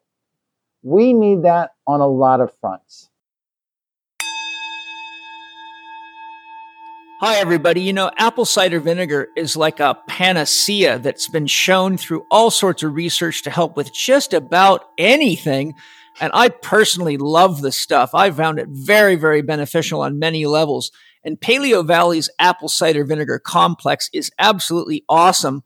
And I've got Autumn Smith, their founder, here right now to tell you why it will be a great addition to your life. Autumn, what is it about your cider vinegar complex that we should all know about? Well, I created the apple cider vinegar complex because I was on a mission to not only live as long as possible, but to feel amazing when I did that. And I learned about apple cider vinegar's incredible ability to help keep our blood sugar very nice and stable, which is one thing we know people who live long, healthy lives have. And then I added organic cinnamon and organic ginger and organic turmeric, all that have different benefits of their own, from anti-inflammatory properties to brain benefits. And we put them all into capsules so that you could take it and then have your digestion feel better. You could have more energy. You could avoid the ups and downs all day long because you have that nice stable blood sugar. And of course, another interesting side is that apple cider vinegar may actually be able to help your body break down glyphosate. So there are so many different ways that you can use this product and reasons that you might. And the reason it's so important to me is because I want food to be used as medicine. And so we can encourage our bodies to do all of these amazing things simply by the addition of the apple cider vinegar complex. Well, I also love that you have ginger in there because it's a very effective anti-parasitic. And today, with the amount of processed food people are eating, it's a really good idea to have some ginger in your diet. So I love this product myself. I use it every morning. And Autumn, where can people get it and what's their discount? You guys can all save up to 15% off with the checkout code CHEK. That's lowercase CHEK 15. And I just wanted to mention too, the number one thing I hear from people is that this complex helps them reduce cravings. So I hope you all love it. Yes. So go to Paleo Valley, PALEO Valley.com and get your 15% discount. And I hope you love it as much as I do. One of the first things that you and I and your audience can do, regardless of what your ideology is to pull away from the symbolic realm, which says, I can't have my own opinion, my own idea, my own research. I have to follow along. What your wife did was exactly what we all need to do. We need to call bullshit on bullshit. We need to let other people know that. We can do it elegantly, gracefully, and directly. Say, listen, this is BS. You are saying the wrong thing. You are misleading people, and I'm going to let everybody know. And I've done that in my articles. You can also see me at Citizen Zeus at Substack.com, where I did an article on trends. I did an article on ways in which young people, old people, people from the grassroots can begin to educate themselves to tease away from this system. What they're doing, Paul, is they're using the good heart, the open heart and open mind of good people to create confusion, right? Yeah. She had trust because the sign said, right? Yeah. And then she goes in and finds out they lied to her, right? And instead of getting in a reactive cycle that says, they lied to me, and getting into this drama, say, aha, why did they lie to me? Okay? And the answer is, well, because they can make more profit. The answer is because Bill Gates and those guys are trying to introduce genetically modified stuff in there, and they don't have a problem with lying to get it in there or creating disasters or pain or suffering to make an excuse to integrate it in. Understand the game. And that's the general game behind everything. When you're going from a materialist perspective, understand that they are losing. If they weren't losing, they wouldn't be so obvious. Okay? So understand you are winning and they are losing.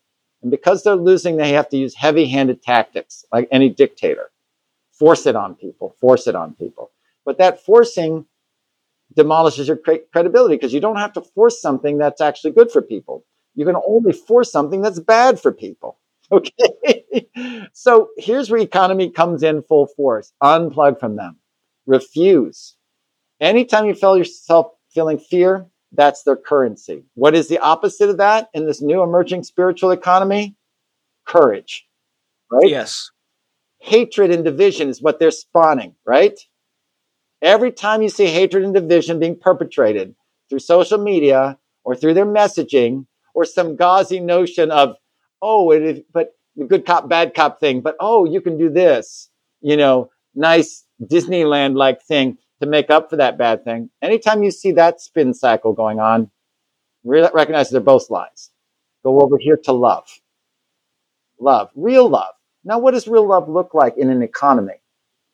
Real love recognizes the inherent worth of another person, the inherent dignity that they have as a person, the inherent right that they have to personal sovereignty over their own body, to free informed consent, not only sexually, not only in terms of reproductive choices, but what goes into your arm. I made that in one of these essays on Substack, again, Citizen Zeus at Substack.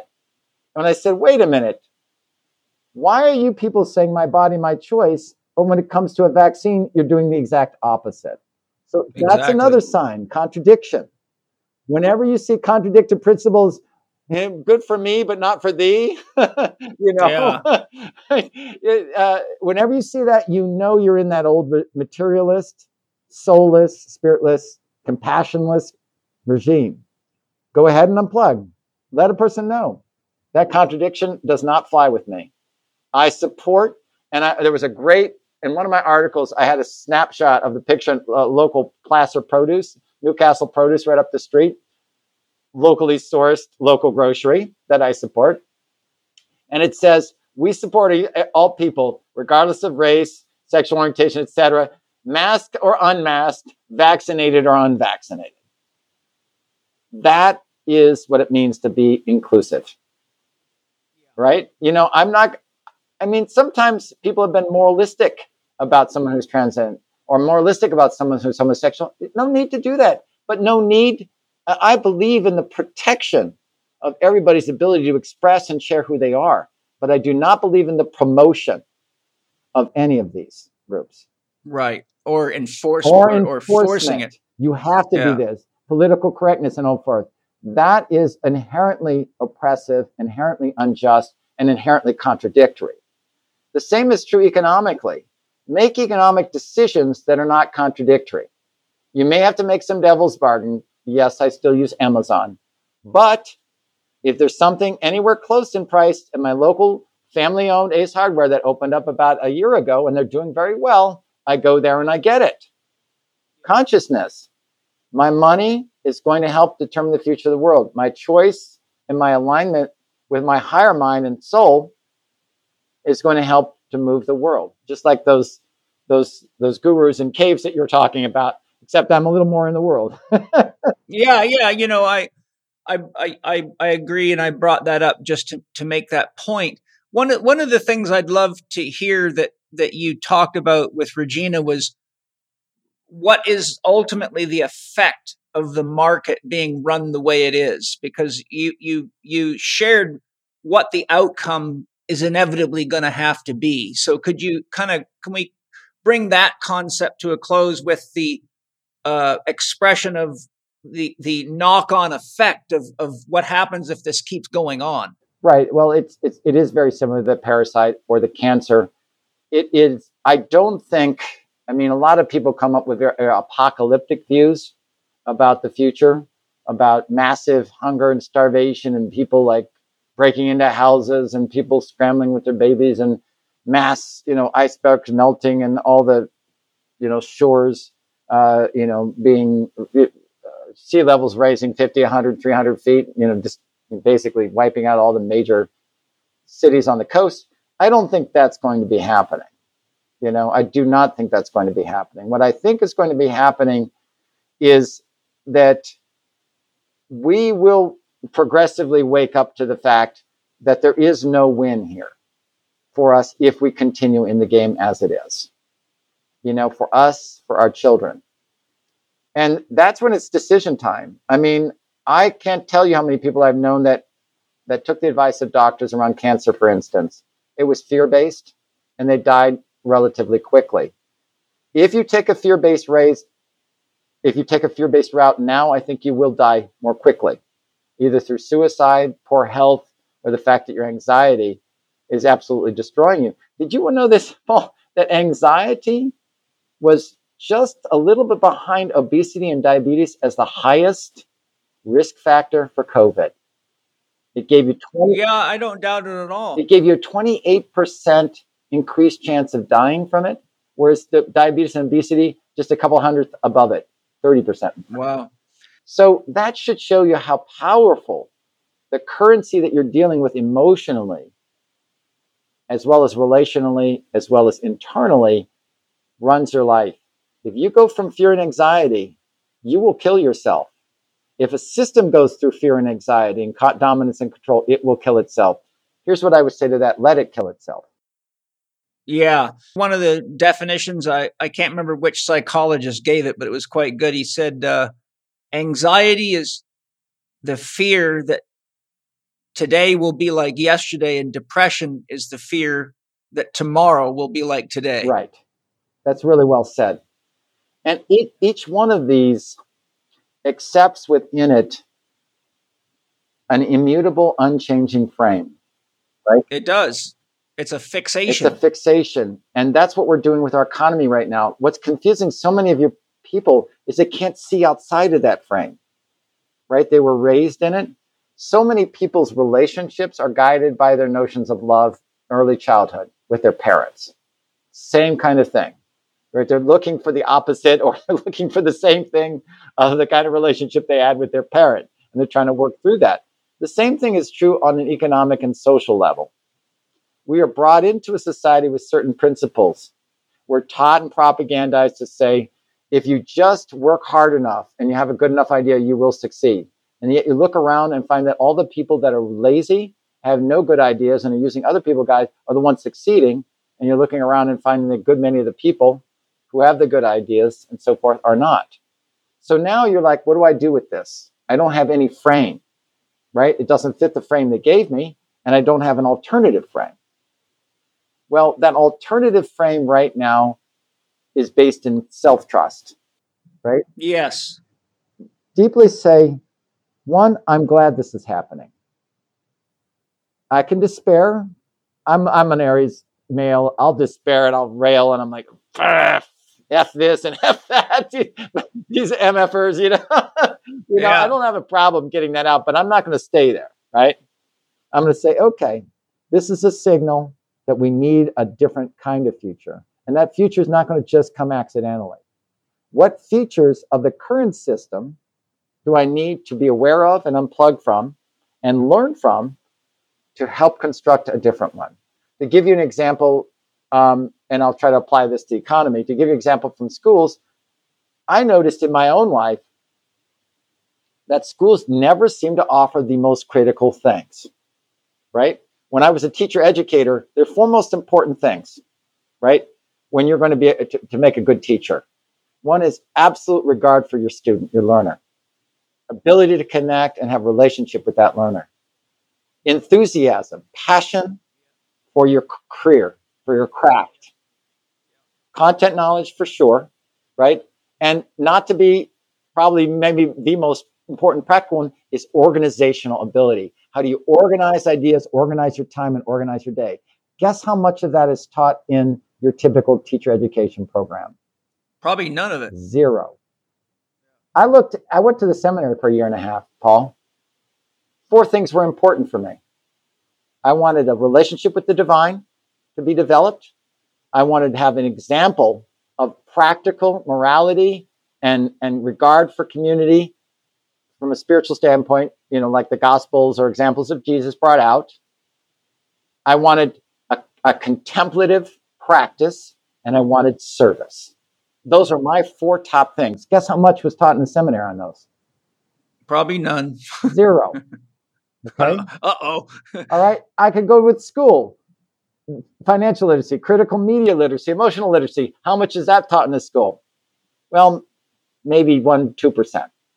Why is it that every single time you identify the most critical things to know and they're not being taught? Well, my critical mind says that's intentional. Okay. It has to be, because how can it be that we're avoiding our instincts, our intuition, and our inherent alignment with values, which is innate in a human being, and it's happening on a grand scale. So, common sense says if everybody's starving, then there's somebody shorting us for food. So then you got to say, well, who's behind it? It's like all these food factories have miraculously within like weeks of each other, like 20 food factories have exploded or had fires or blasts or airplanes fly into them. You go, okay, now you don't need to be a genius to say, wait a minute.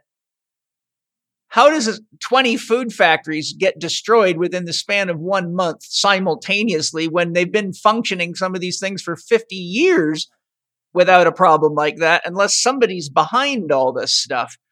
So, yeah, it's like you're saying that you got to look to the agenda. And we we put our kids in a Steiner school because the quality of the education is so high. But we were shit shocked when Steiner schools started adhering to mask mandates. But fortunately, 2 years ago, we moved to Fallbrook, and we had to move Mona from the Encinitas to the Fallbrook Steiner School. And these people were so much more on top of it. They moved the entire school outdoors so that the kids don't have to wear masks. So now, if it's cold, they wear a jacket. If it's hot, they have umbrellas. If it's wet, whatever, they learn to live out there in the real world. And the kids love it. Mona has never complained a single day. Exactly. It always is an improvement.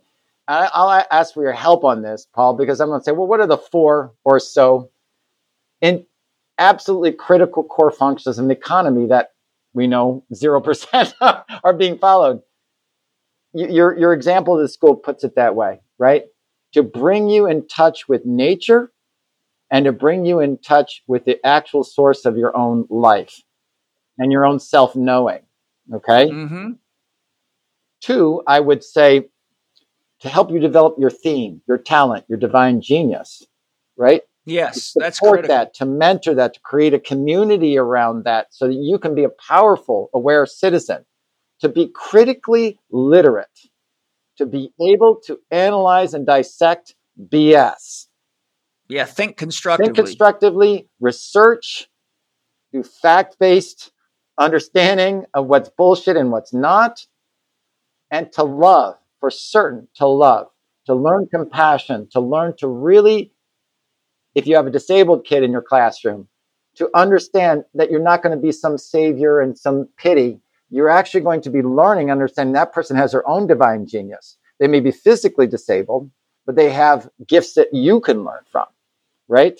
And so now you have a real economy, right? And now what if you brought that to the wider society? What would it look like politically? Market-wise, we would be supporting each other. We would be going to farmers directly. We would find community-based health centers. I like the idea of Medicare for all because it would save something like $400 or $500 billion, supposedly just in administrative costs alone.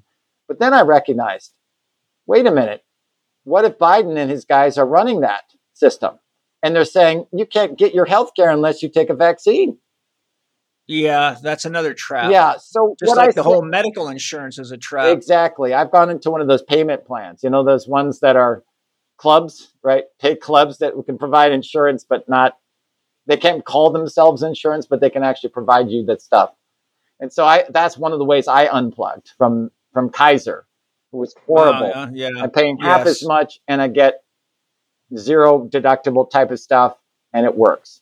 So great. So if you can unplug and plug into a kind of into community, rather than these large institutions, rather than simply looking to the government to do it, and that's what I advocate. They said in order to do Medicare for all in California, it was going to cost $320 billion. I'm like, that's when you leave intact the inflated drug prices and you allow Big Pharma and all those guys to run it. If you gave me $2 to $3 billion, I could double the outcomes in the state of California by making community centers that brought farmers food, that created connections, that actually had naturopathic and people, where you create an education center and a health center that has alternative, holistic, and yes, also conventional as well, integrated medicine.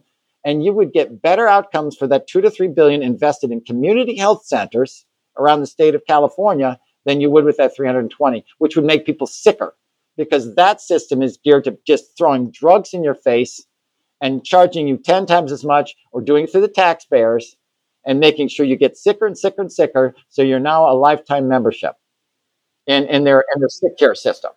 So if you look at economy going from there to there, right? Yeah. Think about the goodwill. You're going to see a conservative person. If you're liberal, or a liberal person, you're conservative, and you're not going to be thinking libtard or Republican. What you're going to be thinking is, that person has a family. That person wants to be healthy. We share that value. Let's see how we can make that happen. So that's the alternative. We're concentrating proactively on the things that bring us together, that are going to make us stronger and healthier, and make those other guys weaker, the ones that would seek to exploit us. And we have to stick up for each other. I stuck up for the conservative parents when I was there because I want them to be who they are. If you are conservative, like I said, I'm kind of a polymath. I got conservatism in me, liberalism, progressive in me, and libertarian tendencies are all blended together. They all have some good stuff. So that's just the kind of person I am. But I don't want someone to be homogenized. I don't want an economy that creates a McDonald's for everything. I want small businesses to explode and for people to withdraw all their money from the big banks, all their money from these junky fast food mega corporations, and start to support their local businesses, their local restaurants, their local communities, and local farmers, local mechanics, local hairdressers, local, because you see what's happened with all this globalization, as you know, it's wiped out small business to a great degree. And so what that does is it limits the ability of a person to do what they love to do, because it's easier to fall into the trap to thinking, I've got to do this for money or I can't survive. So you end up, I saw a lecture by Arnold Schwarzenegger, and he quoted research, one study from Europe and one study from the United States. And it showed that 70% of Europeans on surveys said they hated their job, and 75% of Americans said they hated their job. That's a death stroke to the economy to begin with, because you're not going to get good productivity out of people that hate their job, and they're going to go home and medicate themselves because they're living in a reality that they don't want to be in. So they have to watch junk television, eat junk food, drink alcohol, smoke pot all night just to try to get a break from the treadmill.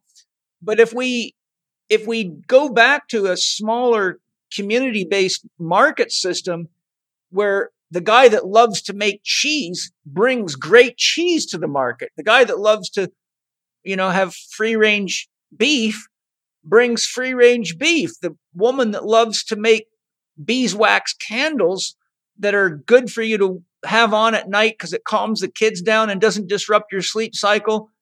So what happens is we actually have an opportunity to go back to doing what we really love, to create tangible goods that are made with love, that are a sharing of love, that help people and inspire people to do the same.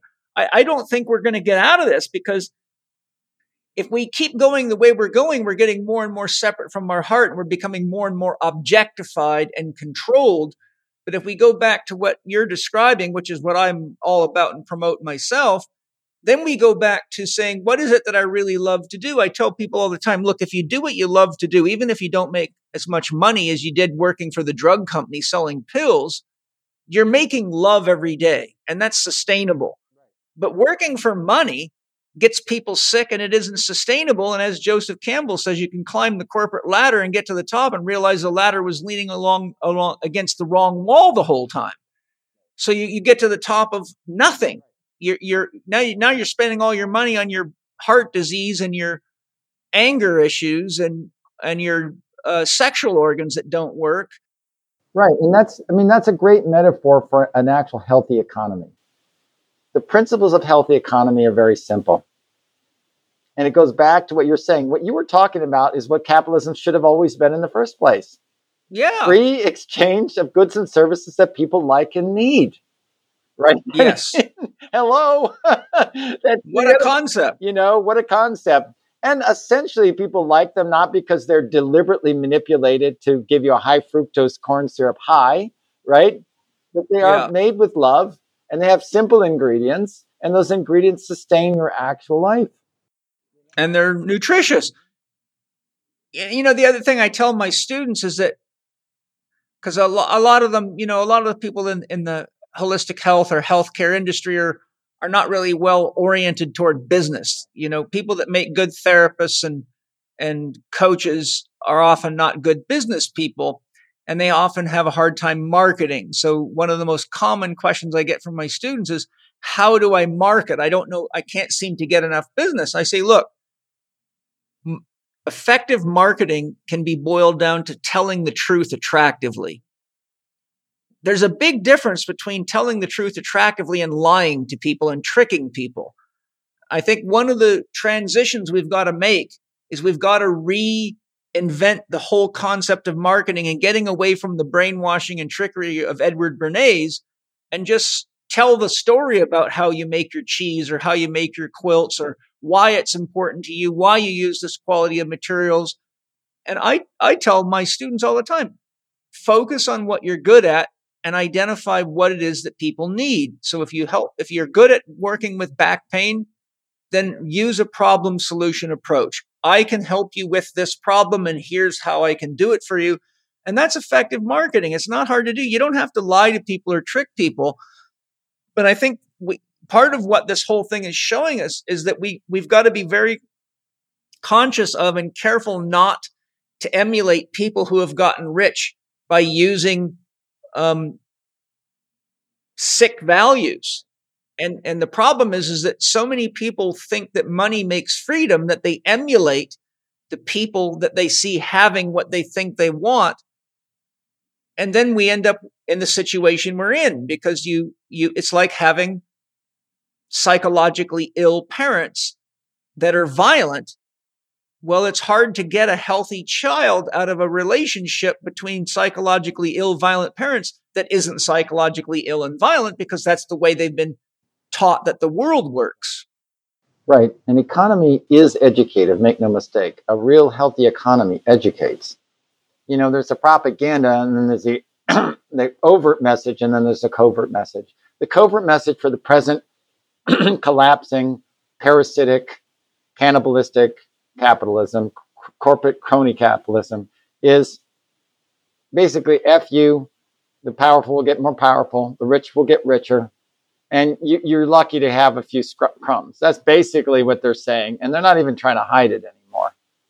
The alternative economy is saying you're an absolutely indispensable, valuable, nowhere else in the universe contributor and valuable life force being in this community. We want what you have to offer. We will find a way within the exchange of goods and services and knowledge and feelings and intuitions to let that come into a blossoming, let that flower, and let us all as a community reap the harvest of your wonderful talent, wonderful gifts. And then we're going to set up a system that allows it to happen for everybody. And that system is going to make that primary. It's not going to make identity politics or some label or some aspect of you become all of you, right? Yes. Your talent, your genius, your contribution, unconditionally, is what's going to be, quote unquote, the thing that you are known for, the thing that you will be defined by. And it won't even be defined by, but the thing you will be expressed by and received by the community. That's just a different mindset. The other one is the whole social Darwinist, survival of the fittest. It's not even the survival of the fittest.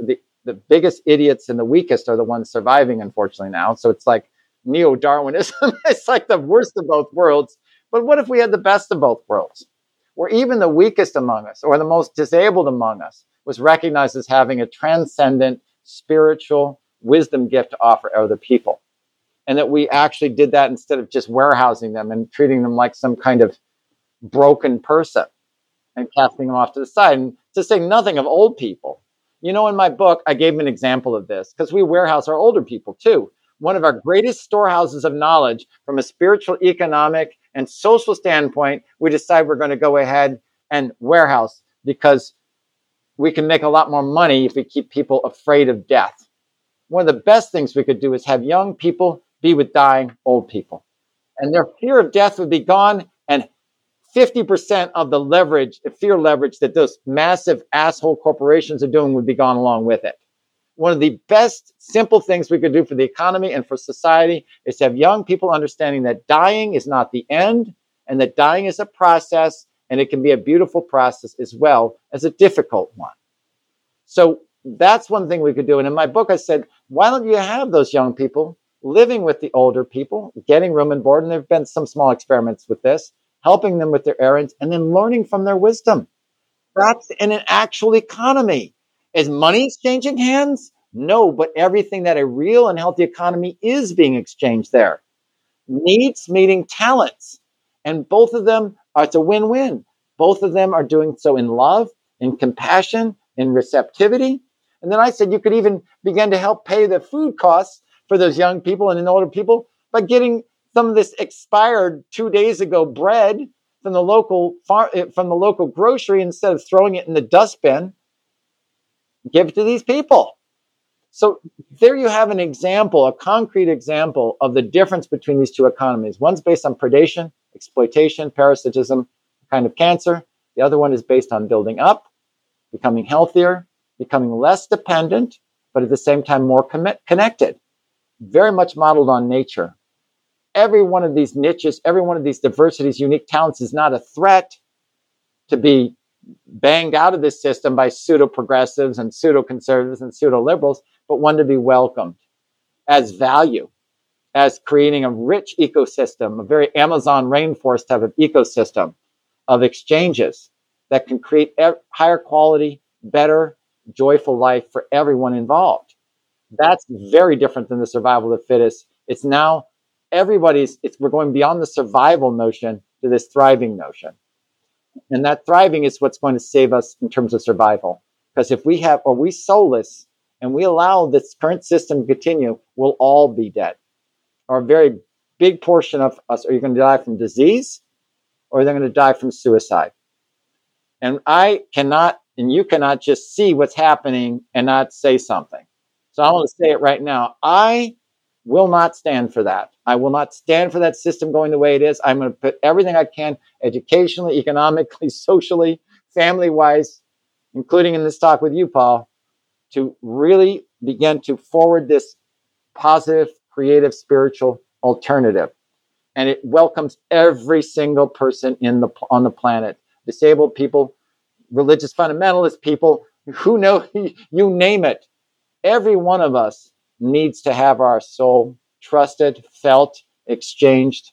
And every one of us needs to go ahead and be able to bring something forward of value and to receive the value of other people. And none of it requires money, and none of it requires a membership, none of it requires a political ideology or some kind of identity politics. In fact, all of those tend to get in the way. In fact, I would say they don't just tend to get in the way, they just get in the way. Many of you are aware of the importance of magnesium, but very few are aware that most of the magnesium products out there are not high quality and seldom do what they say they'll do on the bottle or the package. But Bioptimizers has produced the most comprehensive magnesium breakthrough product on the market. I've got Wade here to tell us a little bit about it. Wade, what makes your magnesium breakthrough product so unique? Well, I think because we combine a variety of magnesiums. In fact, we use 7 different types. So if you look at all the research papers out there, you'll see that they'll use various magnesiums, whether it's orotate, malate, sucrosomial is a hot one that's just come out recently, and they're rated on bioavailability. But the biggest component that a lot of people don't understand with magnesium is that different types of magnesium are uptaken by different parts of the body or different organs, some in your brain, some in your nervous system, some are vasodilators. And so there's a variance in people's responses depending on what they need magnesium for. So we went out to try and solve this problem by combining all 7 of the best magnesiums into one single capsule, which was very difficult because number one, the bonding size was different. The nozzles for the machines wouldn't work. We don't use any fillers or chemical excipients, that's the flow regulators. And then we got them in the caps, and the caps for us, we had to do specialized caps. But when we solved all those problems and turned it out for ourselves, because we were tired of buying, I had a whole counter full of magnesiums. Well, guess what? A lot of people said this was the best magnesium product they've ever taken. And after being in this business for 18 years, it's quickly moved to our number 1 selling product in Bioptimizer history. What are just 2 or 3 things that magnesium is really supportive of? I know sleep challenges is one of them. What are some of the other key issues? Well, it acts as a down regulator for your nervous system to kind of help you relax and go into, out of fight or flight. And that's the biggest factor, especially today in a high blue light, electromagnetic frequency world that we find ourselves in, a high stimulus environment. It's also critical for vasodilation. And vasodilation increases blood flow. And many times when we are suffering from a variety of pain or conditions in the body, it's because we're not getting oxygen in or toxins out of those tissues. And you've written a lot about it in your work. And so magnesium breakthrough, because it's so powerful and not available in most North American diets because of what we've done with farming, it's a great way to augment your diet. And it's easy to get. You go to magnesiumbreakthrough.com or magbreakthrough.com/living4D. You can get a 10% discount, and it's a money back guarantee. If it's not the best magnesium you've ever taken, you get your money back. MAG breakthrough.com, magbreakthrough.com/living4D. And is there a discount for the listeners? 10% all for right. all the listeners. All right, give it a go, you guys. Everything I use from Bioptimizers is the best I've ever used. That's why I love Wade and Bioptimizers. So you've heard how it's made, why it's made, and how it works. If you want the best, go get it. I tell people the best antidote for the fear of death is just to live and love fully and really, live your life so that no matter when death comes, you don't have this angst about having not lived or experienced or expressed yourself or let the genius of your soul pour out into the world. And if we go back to the kind of community-based economy we were talking about, where people are doing what they love to do, then they know that no matter when they die, they've given of themselves, they've put themselves into the world. And it's, when you look at the concept of a soul, there's two ways to look at it. You could say, well, the soul transmigrates the physical dimension, and then you can agree or not agree with reincarnation. But you can also remember that whatever we give to the world lives on when we're gone. I mean, many of my greatest teachers are not here. Carl Jung, I study regularly. He's not here. David Bohm's not here. I mean, the list of people, Paramahansa Yogananda's not here. But their soul lives on in what they gave. And I think if we orient ourselves toward the giving of the genius within us, which requires that you listen to your heart and your soul and focus less on money. Yes, we all need to meet our needs, and that's why we need to help each other. But once you're giving of your soul into the world, then you live on. And knowing that you leave the 3D plus time world into something, and I tell people all the time, look, if you look at the magic and the mystery of the world, I mean, most people don't really sit and think, what are the odds of being here on a blue pearl hanging out in the middle of space when moving at the speed of light? It'll take you about 110 years even to exit our own galaxy, which is known to be one of now 2 trillion galaxies about this size. What are the odds by chance that this could happen by accident? My point being is, if you look at the majesty, the mystery, and the awe of what it takes to put life on Earth together and give us this human existence, whatever has the intelligence to create something that magical certainly doesn't just go screen to black when your body dies. It would be like, if I can think of something better than that, then God certainly has to, because all consciousness is ultimately God consciousness. So I say to people, don't be worried about death, because God loves to build Russian dolls with more surprises inside the surprises. So the real surprise is when you die and you realize you haven't died, and I've had my own, NDEs to have these experiences, and I've found myself laughing and crying so hard at the sense of humor God has. Yeah, exactly. It's like, holy shit. Yeah. It's like God loves a great freaking giggle, I'll tell you. Yeah, and that's if there is one kind of motto for the exchange in the spiritual economy, it is that the giving enhances the giver as well as the person receiving it. It does. And if you understand that we are created with that same amazing love, that we were created in love to create in love, right? Loving our work, loving the other person, loving the ability to actually express a talent, then where is the loss? And if you carry that over to death, you're going to see the same kind of thing. Death is not the end. It's another giving up of the body in order to release the spirit into a new experience yet again that's going to benefit this being. So there is no losing in this new economic framework. Yes. One of the things I wanted to get your thoughts on is because one of the things I've seen talked about by experts of various types and people that are environmentally savvy, and it's talked about in this book here, which I really think is fantastic. It's called The Web of Meaning by Jeremy Lent. I referenced it in our conversations by email. Excellent book. But one of the things he brings up, and he cites various experts to back it up, is that the people like Bill Gates and the super rich people, they're profitizing the commons. So they're actually, people like Nestle are buying water rights. And even in California, there's places where you can't even drill your own well because someone else owns the water rights, like a large corporation. They're selling off forests. They're selling off reefs. They're selling off everything. What do you feel is what's going to happen if they keep privatizing and commoditizing the whole of the commons? Well, I think there just will be a backlash, right? I mean, they truly think they can create a company town out of the entire planet. That's the problem. Right. I mean, the company town, for your audience, is basically a model on the old coal mining industry. And literally the coal barons would own the houses for the coal miners, own the stores, the food stores for the coal miners, and then also own, of course, their salary in terms of how they paid them.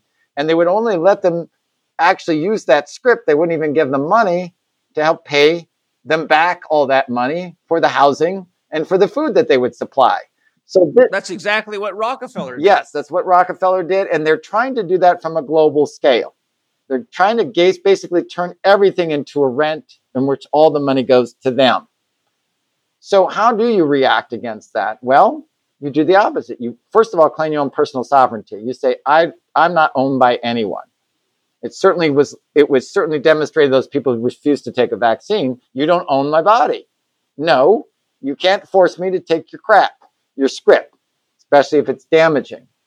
And then, of course, we have to band together.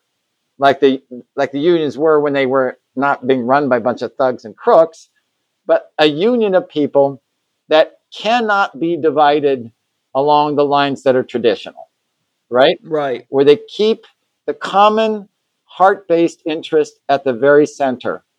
We all want to have a successful, happy, joyful life. We all want to have healthy kids and our own health as well. We all want to have a meaningful enterprise, meaningful talent. And because we're all agreed on this, we can actually come across those lines. Cesar Chavez was just brilliant at doing this, to make sure that they cannot abuse us and that we work together to accomplish those things that we need to fulfill those principles and those values. That, I mean, in the end, I mean, I didn't talk about this a lot in my book, but this is about moral courage. You know, economy and transformation of economy is about moral courage. First of all, moral discernment to say what's important, what's not. My fellow man, no matter what their belief is my neighbor, even my enemy.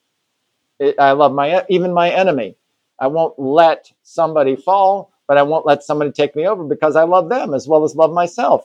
And when we see the crap happening and we see people saying, oh, you'll own nothing and you'll be happy because we own it all and we can tell you what to do, we say no. We will not. Any company that subscribes to this, donates to this, any politician that allows himself to go to the Young Leaders World Economic Forum, we are going to vote out. We're going to make sure we withdraw our money from. We're going to act systematically to absolutely disembowel the ability for that to get a foothold in our system. And we'll do it through natural means, not artificial means, not through violent revolutions. That's exactly what we've got to do with censorship. Censorship is death. It is. We've addressed several of the questions that I had, but one of the ones I'd like to jump forward to is we've talked about suicide, anxiety, depression. And as I mentioned in my notes to you, we're in the third wave of the psychedelic revolution. And I have tremendous respect and reverence for psychedelics, which are now called plant medicines. I've conducted over 450 healing ceremonies in my career with plant medicines. I've done a lot of work healing myself. I healed myself from the pain of my brother's suicide.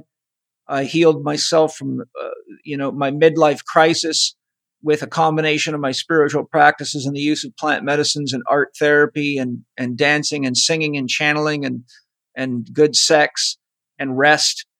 But I've seen, people come to me from all over the world in a serious crisis from the ineffective use or abuse of psychedelics, just like people end up addicted to pain medications and all sorts of stuff. So one of the things that concerns me is this issue of happiness. And I think we've got a crisis in our understanding of what happiness is and how to create it. And Aristotle made the critical or crucial distinction between two forms of happiness, which, as you know, he called hedonia and eudaimonia. I'd love it if you can share your thoughts with regard to the concept of hedonia, eudaimonia, and also just the issue of what happiness is and how you feel what can we do to get clear on what happiness is and how to create it. I think I'll interject before you start. I'll say that I think a lot of people have the false impression that happiness is only there when everything's going perfect for you. You have lots of money in the bank. You're getting a blowjob. Everything's perfect. But to me, I'm 60. I've had a chance to figure this out. To me, happiness is when I'm really honestly engaged in not only my creative expression of myself, but a commitment to dealing with the challenges of life, knowing that they're growth opportunities instead of threats to my temporary happiness. So I feel that we've lost our sense of what happiness is. And so we keep trying to create it by buying shit and by drugging ourselves. I'd love it if you could share your wisdom in that regard, because I think it could be very helpful if people had a more grounded understanding of happiness, what it is and how to create it. Yeah, I think your distinction, your example is a great practical way to understand these rather abstract sounding terms. Eudaimonia is joy. It's spiritual happiness, right? It's the happiness of the higher mind, right? It's that elevating, uplifting thing, and it lasts, right? It's usually associated with the non-material, right? It's usually associated with engaging some deep truth in yourself, some great love you have between another. The sex may be the hedonia, right? The pleasure principle. And it's not in sensuality. And I'm a big fan of sensuality and pleasure, especially if it's integrated with the eudaimonia. And most Greeks said the two should come together. They didn't put them as opposites or dual. So the whole idea is to integrate and recognize the realm of both. Just as we are a higher mind, a higher soul, and so forth, and a lower body, right? And all the mental and emotional aspects in between, that a good human life and a happy one truly is one that combines deep fulfillment and purpose with the pleasure and sensuality and ability to really appreciate and deeply feel blessed by this world. Now, the point that you brought forward, I think, is the good litmus test between the two, or at least seeing whether or not you're able to integrate the two. If you're presented with a challenge that's painful and you see it as an invitation to a higher level of development that will create greater fulfillment, which is a subtler, longer term notion of happiness, then you're talking eudaimonia, right? Mm-hmm. Your eudaimonia can sometimes square off against hedonia. Hedonia says, ouch, that hurts. whether you're stretching or either running and exceeding your athletic capacities, ouch, that hurts, right? You're going to be breathing hard. It's going to be somewhat unpleasant, but it's inviting you toward a state of flow. It's inviting you to let go. It's inviting you to say, breathe into getting past your limits and therefore developing you and creating a more fulfilling and healthy possible human being. So that's the difference on a practical level. On a larger level, involving the messages in society, social media, and economy. And I said this in my book, Spirit Athlete, which I wrote 7 years ago and I'm editing now. Whenever you have a material thing, and this goes to your point about psychedelic drugs, whenever you have a material thing replacing rather than aiding the spiritual thing, whenever you have the sensual hedonistic or hedonia oriented thing, whether it's psychedelic drugs or sex or anything, if it is aiding and accentuating your soul's desire, expression, creativity, and love, then you'll have an integration, right? Yes. And you're going to have the best and longest lasting happiness you can. You have the best of both worlds. If it's replacing or comes out of a state of fear and want that says, I want that spiritual thing, but I don't feel like I can really commit myself to some of the pains and complexities and difficulties of reaching that and integrating it with this lower desire, what I do is convince myself with my mind, right, that this pleasure equals long-lasting fulfillment. And I will do some morally questionable things. I'll sleep with a person just because it gets me off, right? Yeah. Rather than trying to create a connection with that person. And I'm not saying this. I'm in favor of people, especially when they're young, when they're experimenting a little bit and they don't really know the other person, to come happily together and honestly together, to explore and share and understand the sexuality and so forth. But don't convince yourself by adopting some Disney-fied version of what this means that can replace the actual emotional connection growth that you will have with that person. It's an entry level. It's not a replacement. You see this in a lot of relationships, because when they don't turn out the way you thought they were going to turn out, right?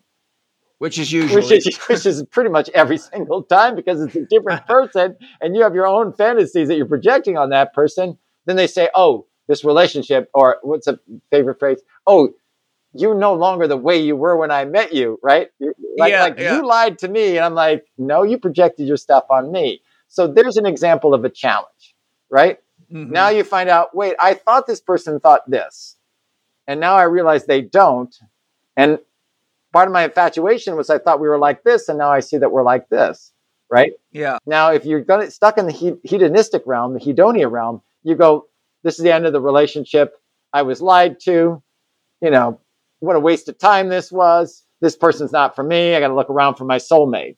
And of course, that person will probably be looking 5 or 6 more times and wondering why they're not finding it, because they haven't taken the challenge, the spiritual challenge, whether or not you're going to be with this person long-term, medium-term, to say, hey, I really appreciate that you're different than me. And I'm really thankful that you helped me work through my projections. You've expanded my notion of what it's like to relate to another person, And even though maybe in the end you are too different to really be considered a long-term fit, sustainable fit, maybe because that person has some core differences that separate from core differences and they mean too much to both. Even sometimes that can be just one kid wants to have kids and the other one doesn't. Whatever the reason is, at least you can go away saying, boy, I appreciate having that person in my life and I don't have resentment toward them and I have gratitude. So that's the difference. I mean, from a eudaimonic perspective, everything is good. Challenge is good. Grief is good. Even death is good, because each one of it creates a way to break open your heart, break open your mind. And all of that creates value, if you're going to use economic terms. It's not the value we have in the very sordid, corrupted economy now. It's spiritual value, transcendent value. It's funny to me, because you talked about Jung leaving his work and Ananda and so forth. And I would say the same thing about love. I've said this before. Love is the only lasting legacy. And if you're going to invest in one thing, even if you have no material resources and you're wondering, given all the crap out there, what do I invest in? Invest in love. Love is the only lasting legacy. It is the only thing that does not dissipate even when you die. It is a thing that sticks around forever. Do what you love. Treat even your enemies with love. And that doesn't mean being enablers and being some kind of wimp. That's not love. Calling somebody out can be an act of love. Saying hell no is an act of love. You're not going to let somebody get away with exploitation because you care about them. You care about yourself. You're not going to let yourself be exploited. So that developing the ability to wisely love and to put that into practice and speech, right, and thought, feeling, is the best investment you can make. And if people don't help you with that investment, and that investment isn't accruing, and sometimes, like an entrepreneur, the entrepreneur will tell you that their best blessings were their failures, right? Yes. So don't diss people who are failed relationships. They're a part of your deep development of eudaimonia, the ability to understand fulfillment in its broadest and deepest way, as one in which every failure can be turned spiritually, judo-wise, into a learning opportunity that creates you a deeper you to bring to the next person.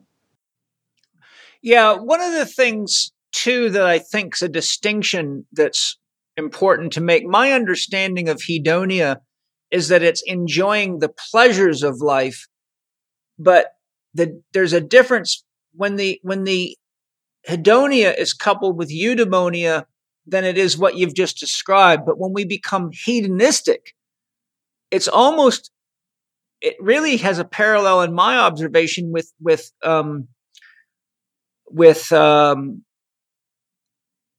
well, one, it's a form of gluttony, but it's materialistic, because when you're hedonistic, then everything's in excess, and it's the way you create the illusion of pleasure.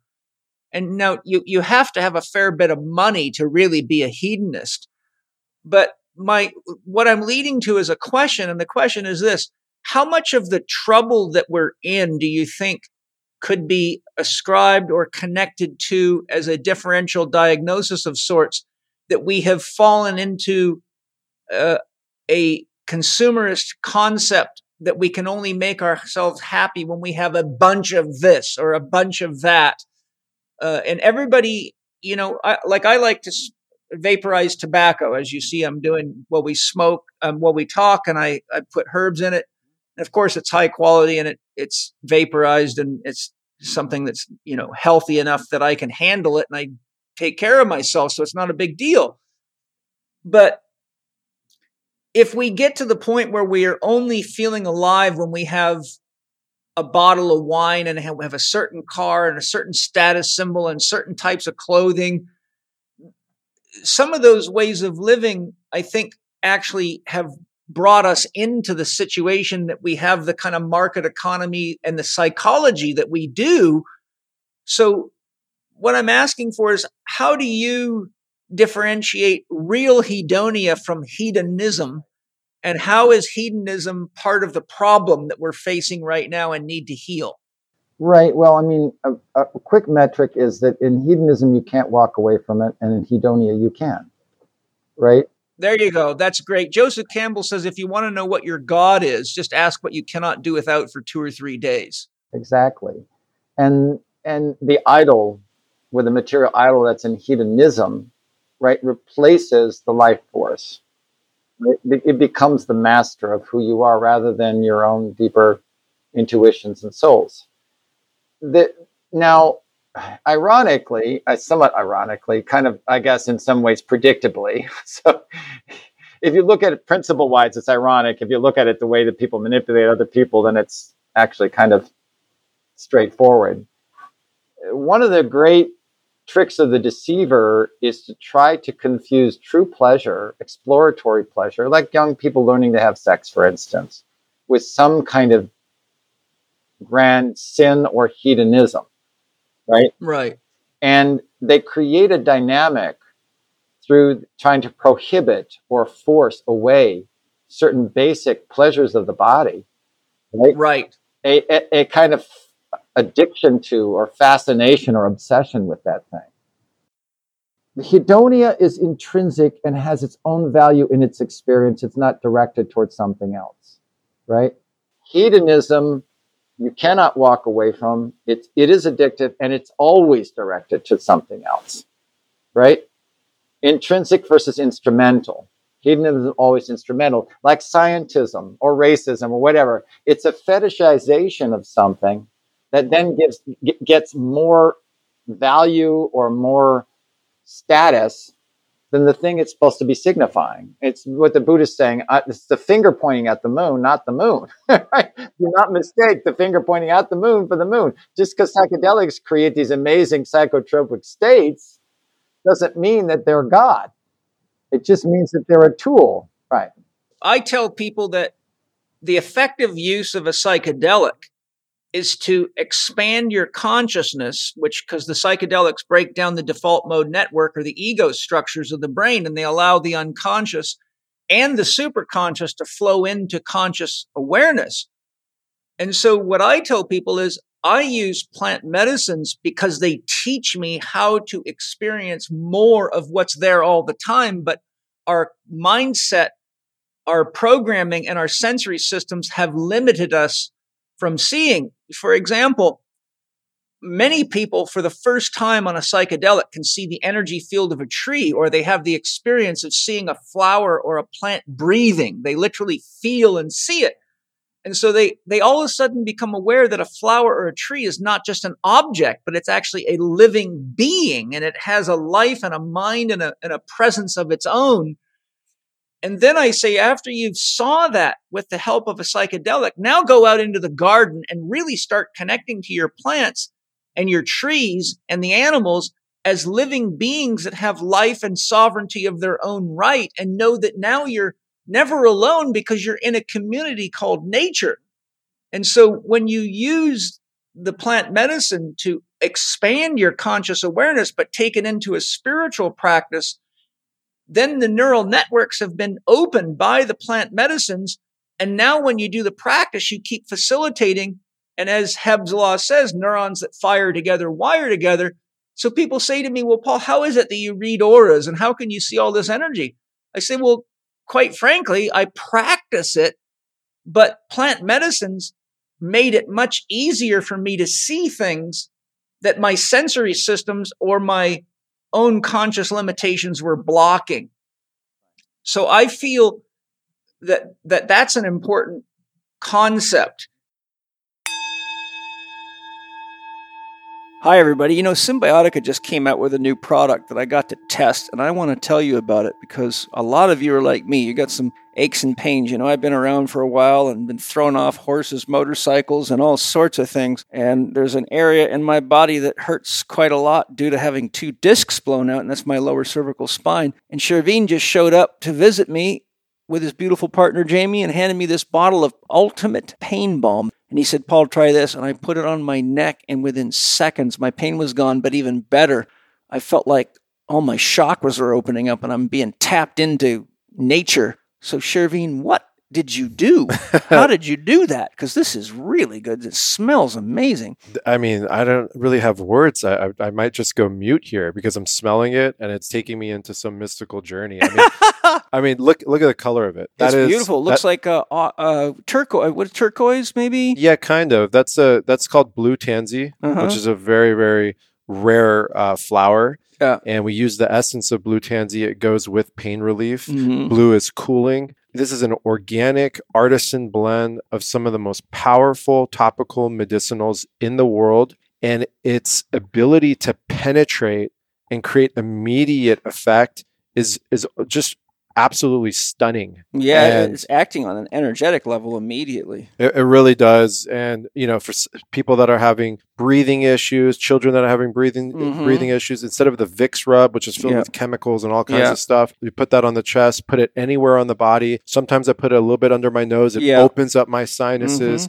It's very potent. So, yes. So someone like, men, we don't want to put that on our fingers and put it in our private area, if you know what I mean. Yeah, you have a hot rod. Yeah, absolutely. It's a journey. It's never been done before at this level. Mhm. It's sitting in Myron glass, just like, most of our stuff. Yeah. And I'm very happy with where we're at with this. People are having the best reviews, and it's a go-to for me every day. So it's great for muscle pain, joint pain, anything else? Burns, cuts, anything. Restricted breathing. Yep, restricted breathing. Put it on the chest. Headaches. A lot of people are getting cluster headaches because they're not mineralized properly or they're out of alignment. This can open up those senses and allow clarity. I look at it as it opens up the highways of life from within. Plus, it's hard to get a good pain balm that's all organic. So Absolutely. It's nice to know you can put something on your body that's clean. Yeah. I can tell you, I tried it. I'm not easy to impress. And I'm sitting here right now with no pain in my neck and this feeling of a fullness of energy. And it's definitely worth trying if you want a little backup in your toolkit for when things are aching or if you have some old chronic stuff like I do. So go to cymbiotика.com and on checkout, use the code CHECK15 to get your 15% Living 4D discount. You will find this very impressive. I sure did. This is your medicine journey. There it is. The one issue I wanted to bring up, because I think it's important, there's a great book. I don't know if you've ever heard of it. It's only on Audible. It's called The Erotic and the Holy by Mark Gaffney. No, I haven't heard. Okay, I think you'd find it real interesting. The first hour or two of it, I found hard to get through, but then it got really good. But it really goes into a Hebrew approach to Tantra. And he really describes that the erotic is an inner experience of the divine or that which transcends the physical. So, and for example, if you're making love with someone that you really love, you have a transcendent experience because you move beyond yourself into the union of you and your partner into something that's neither you or them, but it's in Jungian psychology, they call it the third. It's the being created out of the two of us. Like in our conversation, there's something created out of Zeus and Paul that's neither Zeus or Paul, but something, both of them combined, that's even more powerful than either of us as an individual. And by connecting to what's created in the exchange, which is love, then you have an erotic experience because there's something happening inside you. Like right now, I'm getting new perspectives and I'm getting growth and I'm getting it from someone that I really have genuine respect for. And as a man, I can say I love being able to connect to another man that I have love and respect for, just like I love listening to Regina. And I think one of the reasons I love Regina's show is because the people that she interviews and the relationship that she has with them carries me into a transcendent experience where I get to experience the wisdom and the genius of other people that not only affirms my own, but also gives me ideas that I can then engage and help carry to other people in ways that I hadn't previously thought of. So one of the things that Mark Gaffney says is that when people fall into sex addiction, it's because they are actually not having the true inner experience of the erotic. And they're using the physical as a symbol or an icon for what they're trying to, or what the offer of real love and connection is in the erotic. And I think this is one of the reasons that we're having this big revival of psychedelics is because people are looking for a transcendent experience. This is why Nietzsche said God is dead, because the organized religions had so objectified God and taken all the symbols that were supposed to be transcendent so that you developed a relationship with God. And now God just became Fauci, Gates, Soros, and crew. And so the religion lost its erotic experience and just became a corporate enterprise, which leads people into all sorts of addictions and pathologies as a compensation mechanism. So in that sense, God was dead. And I think we've lost connection to mystical experiences, transcendent experiences, which are erotic experiences, And I think one of the ways to gain the erotic back, I'll give you an example of an erotic experience that I had recently that was stunningly beautiful. And it brought tears to my eyes, really. I did a sound healing workshop for 22 people here at our property, a 2-day workshop. Most of the people had no experience in sound healing. It was just something they wanted to explore, and some of them were looking for a new career, and they trusted me as a teacher. So the first day I spent teaching them about different instruments and the structure of how to do an evaluation and how sound works and all the basic principles. And the second day, I said, okay, now we're going to apply the principles. So you're going to work in partners and we're going to apply. And I took them through a structured process. But then at the end, I said, okay, now let's get together in a circle. And what I want you to do is I want you to grab any instrument, just let your soul guide you. I don't care what it is. And then I said, now let's make love to each other. All I want you to do is express your love to everyone in the group through the instrument that you're holding in your hands. And so I had my big shamanic bass drum. I said, I will set the rhythm like the bass drummer, and then you guys just ride with me. And we went into some of the most amazing expressions of music. And we went on for a good hour doing this, and people were crying, people were hugging each other, and almost every single person in the workshop came to me in person and said, Paul, that was the best workshop I've ever been to in my entire life. And why I'm bringing this up is because that was an experience of the erotic.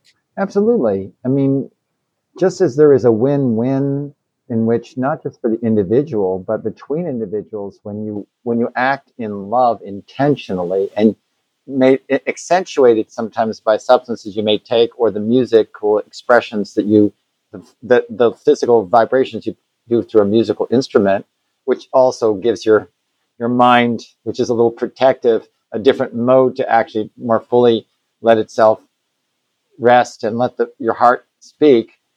There is a lose-lose in the other situation. And that's why they're so dramatically different. And that's why people get so confused and so crestfallen.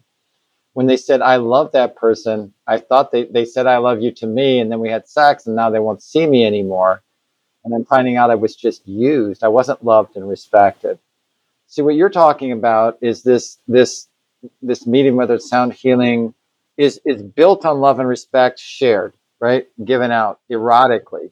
Erotic love, from the Greek root, is more along the lines you're talking about. It's not just sex, right? It's this friendship, sex, love, respect, sex. And sometimes it doesn't even have sex. Like it's just that communion would be a good word for it, right? Mm-hmm. So, and that communion shows itself to be true communion because people are crying, because people feel that connection, people feel released to truly connect and share with each other. And the opposite is true when you go in the other direction. When you are, even a little bit of you is saying, I want to use that person for some kind of gratification. Bam. There is no eros, no erotic. No, that's the hedonist there. Right. That's exploitive. We get the kids together. And because we have a bunch of musical instruments. We have a room in our house called the music room with a piano, a hammer, dulcimer, guitar, and a whole basket full of drums and rattles and shakers and everything you can imagine. And we'll get our kids together. Mana's 6 and Zoe's almost 3. But we will just do exactly what I did with my students. And there is no, it's not about a music teacher saying you're off beat. It's really just the experience of singing and the kids start dancing. And the other day, I don't play guitar at all, but I picked up Penny's guitar and I just sort of strummed a dance beat and the kids just started going off dancing and they were just having the greatest time. And I think I'm bringing this concept up right now in our dialogue for the listeners to say, you can have an erotic experience with very simple things. I had one of my best friends and longest running clients here. His name's Jason Picard. I got a phenomenal podcast coming out with him. He's an incredible human being. And I brought a friend of mine, Naveed, over, who's just one of the most amazing shaman and artists I've ever met in my life. And we were just hanging out, making music together. And my point is that it doesn't take money. It doesn't take much. And what I'm leading to is I said to the guys, okay, I've got a surprise for you. And I pulled out a bowl of percussion sticks, Latin percussion sticks that my soul taught me how to use to do healing, especially for people with brain injuries, which is a whole other conversation. But I said, here, take 2 of these. And I just started a beat. And so we started making music with nothing but percussion sticks. When I do my rock stacking workshops, I have to harmonize people because sometimes I have 60 people in my rock stacking area, which is an Olympic-sized volleyball court. It's all fenced in so the kids can't get in there. But I say, now we're going to make the original rock music. And I pass them out with a bucket of beach stones that are about, the size of fit in the palm of your hand. They're big enough you can clang together. And so I take them into this harmonization, tapping rocks together. And people have profound experiences. And that's one of my ways of integrating people. And I keep them doing it until I can feel that the whole group's in harmony. Because I found if I don't do that with people, people aren't paying attention to where other people are at. And if rocks start falling and bouncing, it's 911 time. And I've never had many years of teaching these workshops, I've never had a single person get injured, even though the probability is high if they're not integrated. My point is that it doesn't take a lot to have an erotic experience. And when you do have erotic experiences, I find that your need for addictive substances and television and social media and likes and all that is now traded for a chance to strum your guitar, sing, make up chants, walk in the forest, walk in the garden, and pet your dog. Simple things. I really feel that part of the healing is that we've got to get back to the erotic and understand the eudaimonia, hedomonia concept so that we can worship the physical things, but like you said, as part of a deeper spiritual experience. And one of the definitions that I created for love with my soul's help is love is consciousness becoming aware of itself. And I think that when we're loving in any way, shape, or form, that we're actually becoming more conscious of who and what we are, because when we have transcendent experiences, we have the realization that me and the tree need each other, and me and the dog need each other, and me and the world and my friends need each other. So we stop being so isolated in our ego-based skin suit, as the Buddhists call it, but we realize that, what Jung called the self was everything that supports you. So self with a capital S is the world. You have to have water. You have to have food. You have to have air. You have to have nature. You have to have friends. You have to have family. You have to have educators. And when you have a conscious realization that your existence is dependent upon the self, then you realize that a lot of the illness in the world is actually when we fall into the limited notion of the self. And I think a lot of these erotic experiences help us transcend the limited notion of the self. And that's why community is so important. And that's why saying no to unethical mandates and immoral mandates and illegal mandates is so important, because otherwise we fall into the trap of the destruction of our connection to each other. And then it stifles love, connection, and the erotic experience. And the next thing you know, everybody's either committing suicide or addicted to drugs. Well, what happens when you have an erotic experience is you experience at a deep level that runs through the whole gamut, from the base physical, where all your childhood fears are stored, all the way up to the top of your head and your very spiritual connection to your own soul, is your own sufficiency. Not only your sufficiency, but your celebrational understanding of the limitless nature of who you are. And then if you compare that to the manipulation that's really instantiated through a lot of our family structures and systems and through our economic system, your insufficiency is being inculcated into you. And then They do a switcheroo, right? They do a shell game. It's bait and switch, where they say, well, if you get this product, you'll be made complete. Yeah. And oh, wait, that didn't help. Well, we have this other product over here.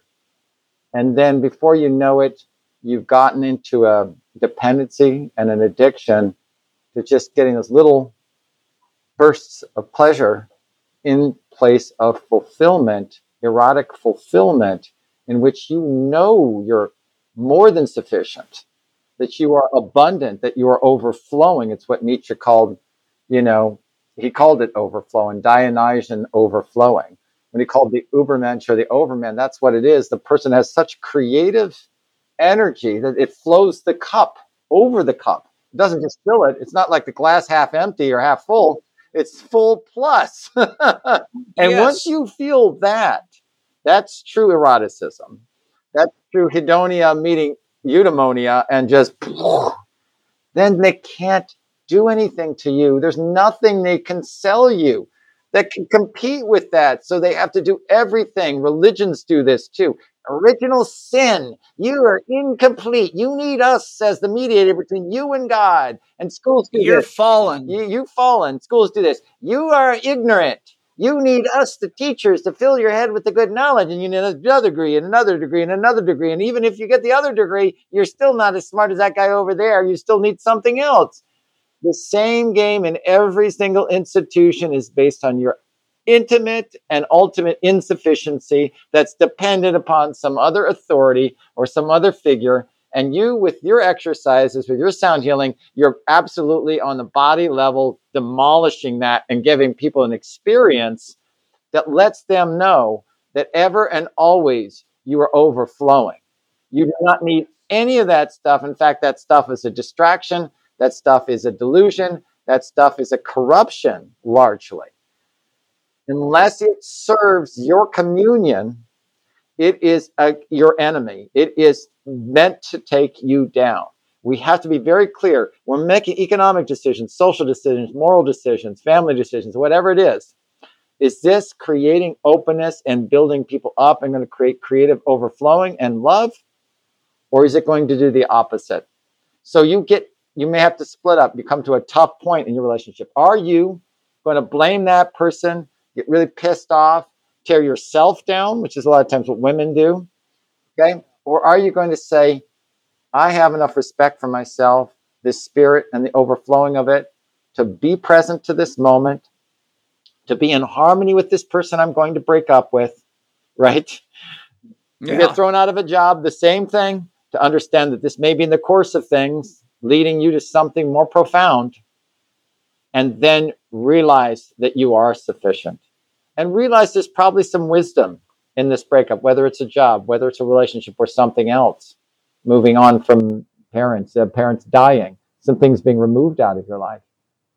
And opening yourself up, that choice, and that opening up and feeling that overflowing and asking for the spirit to come in.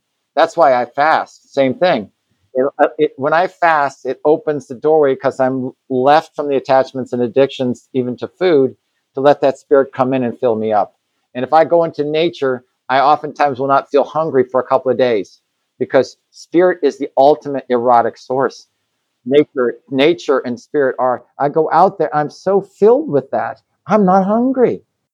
Yeah, I'm like that when I paint. I forget to eat. I can go all day long without eating and then realize, wow, I've been painting for 8 hours. What happened? And I think an important concept that I love to get my students to understand, and everybody, is that when you're doing things that you love to do, you're adding life to life. But when you're doing things that you resent or that you've convinced yourself that you have to do, instead of realizing it's what you're choosing to do, which is the words of an adult, a child says, I have to, an adult says, I choose to, then by, when I'm exercising because I love to care for myself and I love to explore exercise, or I like to stack stones or paint or make music, or I love to go down to our pond and just watch all the bullfrogs and the ducks and, see the the cranes come in and with the turtles that we put in there. And then I feel that, when I'm planting in the garden, that I'm adding life to life. So life gets richer and richer and richer. I think that's the opposite of the path that leads people to anxiety, depression, and suicide. And I really think that if there's anything people can take away from our dialogue, is that we all have most of what we need within us. And if you're having a hard time getting the juice out of yourself, that's when loving relationships are helpful. Because, for example, though these people paid me to teach them, what I transferred to them wasn't really something you can put a price on. Because really what I was doing is say, this is how I live and this is how I work with people. And this is a system you can use. But ultimately, the system doesn't work unless you love what you're doing. Because if you're not loving what you're doing, then you're using an object to address an object and you just have two objects. But if you love supporting somebody and you understand how frequency works and you put love with frequency, now you're creating more life in each moment of life, and life begins to burst and the cup fills itself up and you don't need so much. And I think that's an important transition. I don't think we can get out of this situation we're in if we don't get out of the hedonistic, materialistic approach to try to create happiness and well-being and get into a more of an integrated eudaimonia, and an awareness of the erotic as an inner experience. And then we also have to be aware that there is this thing called the work of love. And a lot of people want sexually gratifying relationships that don't come with responsibility. And I think that's a childish notion. No man can really grow consciously on an island. It takes, and you mentioned soulmate earlier. I tell people that say to me, I've been trying to find my soulmate. And I said, I'll tell you what the most common reason people don't find their soulmate is. Because your soulmate is the one person that loves you enough to be completely honest with you when you're bullshitting yourself. And until you're ready to be in love with somebody enough to learn the truth of yourself, for better or for worse, and share that with them, you won't find your soulmate. You'll block yourself from it. And I think we all have to become the lover that we want in our lives. And then our soulmate appears, and our soulmate can be the entire world in that concept. Yeah, and the same is true of work, meaningful work. All these jobs I applied for that I was eminently qualified for, didn't get a single one. I have to ask myself, why is that? And if there's any sovereignty here and any guidance by the soul, and maybe I've come for a higher purpose that other job would intervene or consume my energies into, then I have to open myself to that awareness. So there are many times when I, quote, qualified, but there might have been a higher list of qualifications for what I'm being asked to do, or my own soul is asking me to do, I'm not consciously aware of. So that happens all the time. I've had it happen enough times in my life where I'm actually practiced and I can say, okay, I agree. When I'm ready for it in myself and the right job comes to be, maybe I even create that job. Same with a relationship. As I'm ready for it, if I've moved out of another relationship, maybe because I was too immature, or there wasn't a fit, then that thing will begin to present itself. I met Regina. I literally was gripped by this. I feel like it was my higher mind just coming right down to me. And I got literally up out of the chair while I was writing that book. And I said, I want a spiritual equal. That's just the words just came out of my mouth. I physically got out of my chair and turned as if I was speaking to someone or something and said, I want a spiritual equal.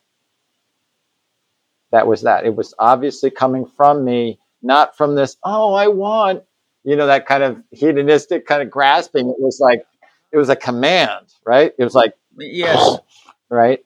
And maybe less than a month later, I interviewed with Regina on her show. And then the rest is kind of history, as they say. Well, yeah, and boy, I'll tell you what. I've often pondered the miracle of the two of you together, because you did it and she did it, and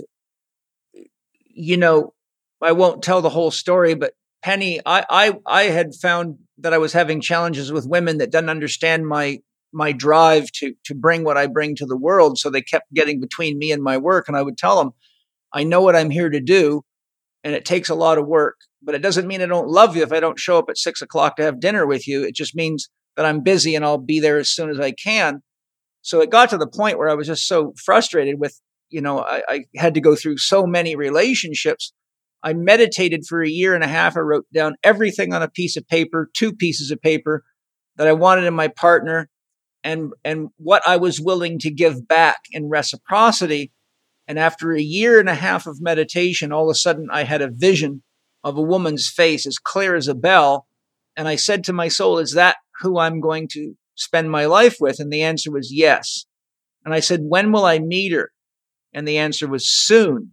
The next workshop. I was at the Gold Coast of Australia between workshops. The next workshop, as I was setting the slide projector screen up, I felt somebody walk in the room. I turned and I saw Penny, and it was exactly who had appeared to me in my dreams. And every acupuncture meridian in my body lit up like a Christmas tree. And I was so stunned. I couldn't speak for about 5 minutes. I couldn't talk. The punchline is we were together for 4 days. We got engaged, and we recently had our 25th anniversary. Wonderful. Wonderful. And to be from a standpoint where you get to receive the bounties of that and continue to develop that in life.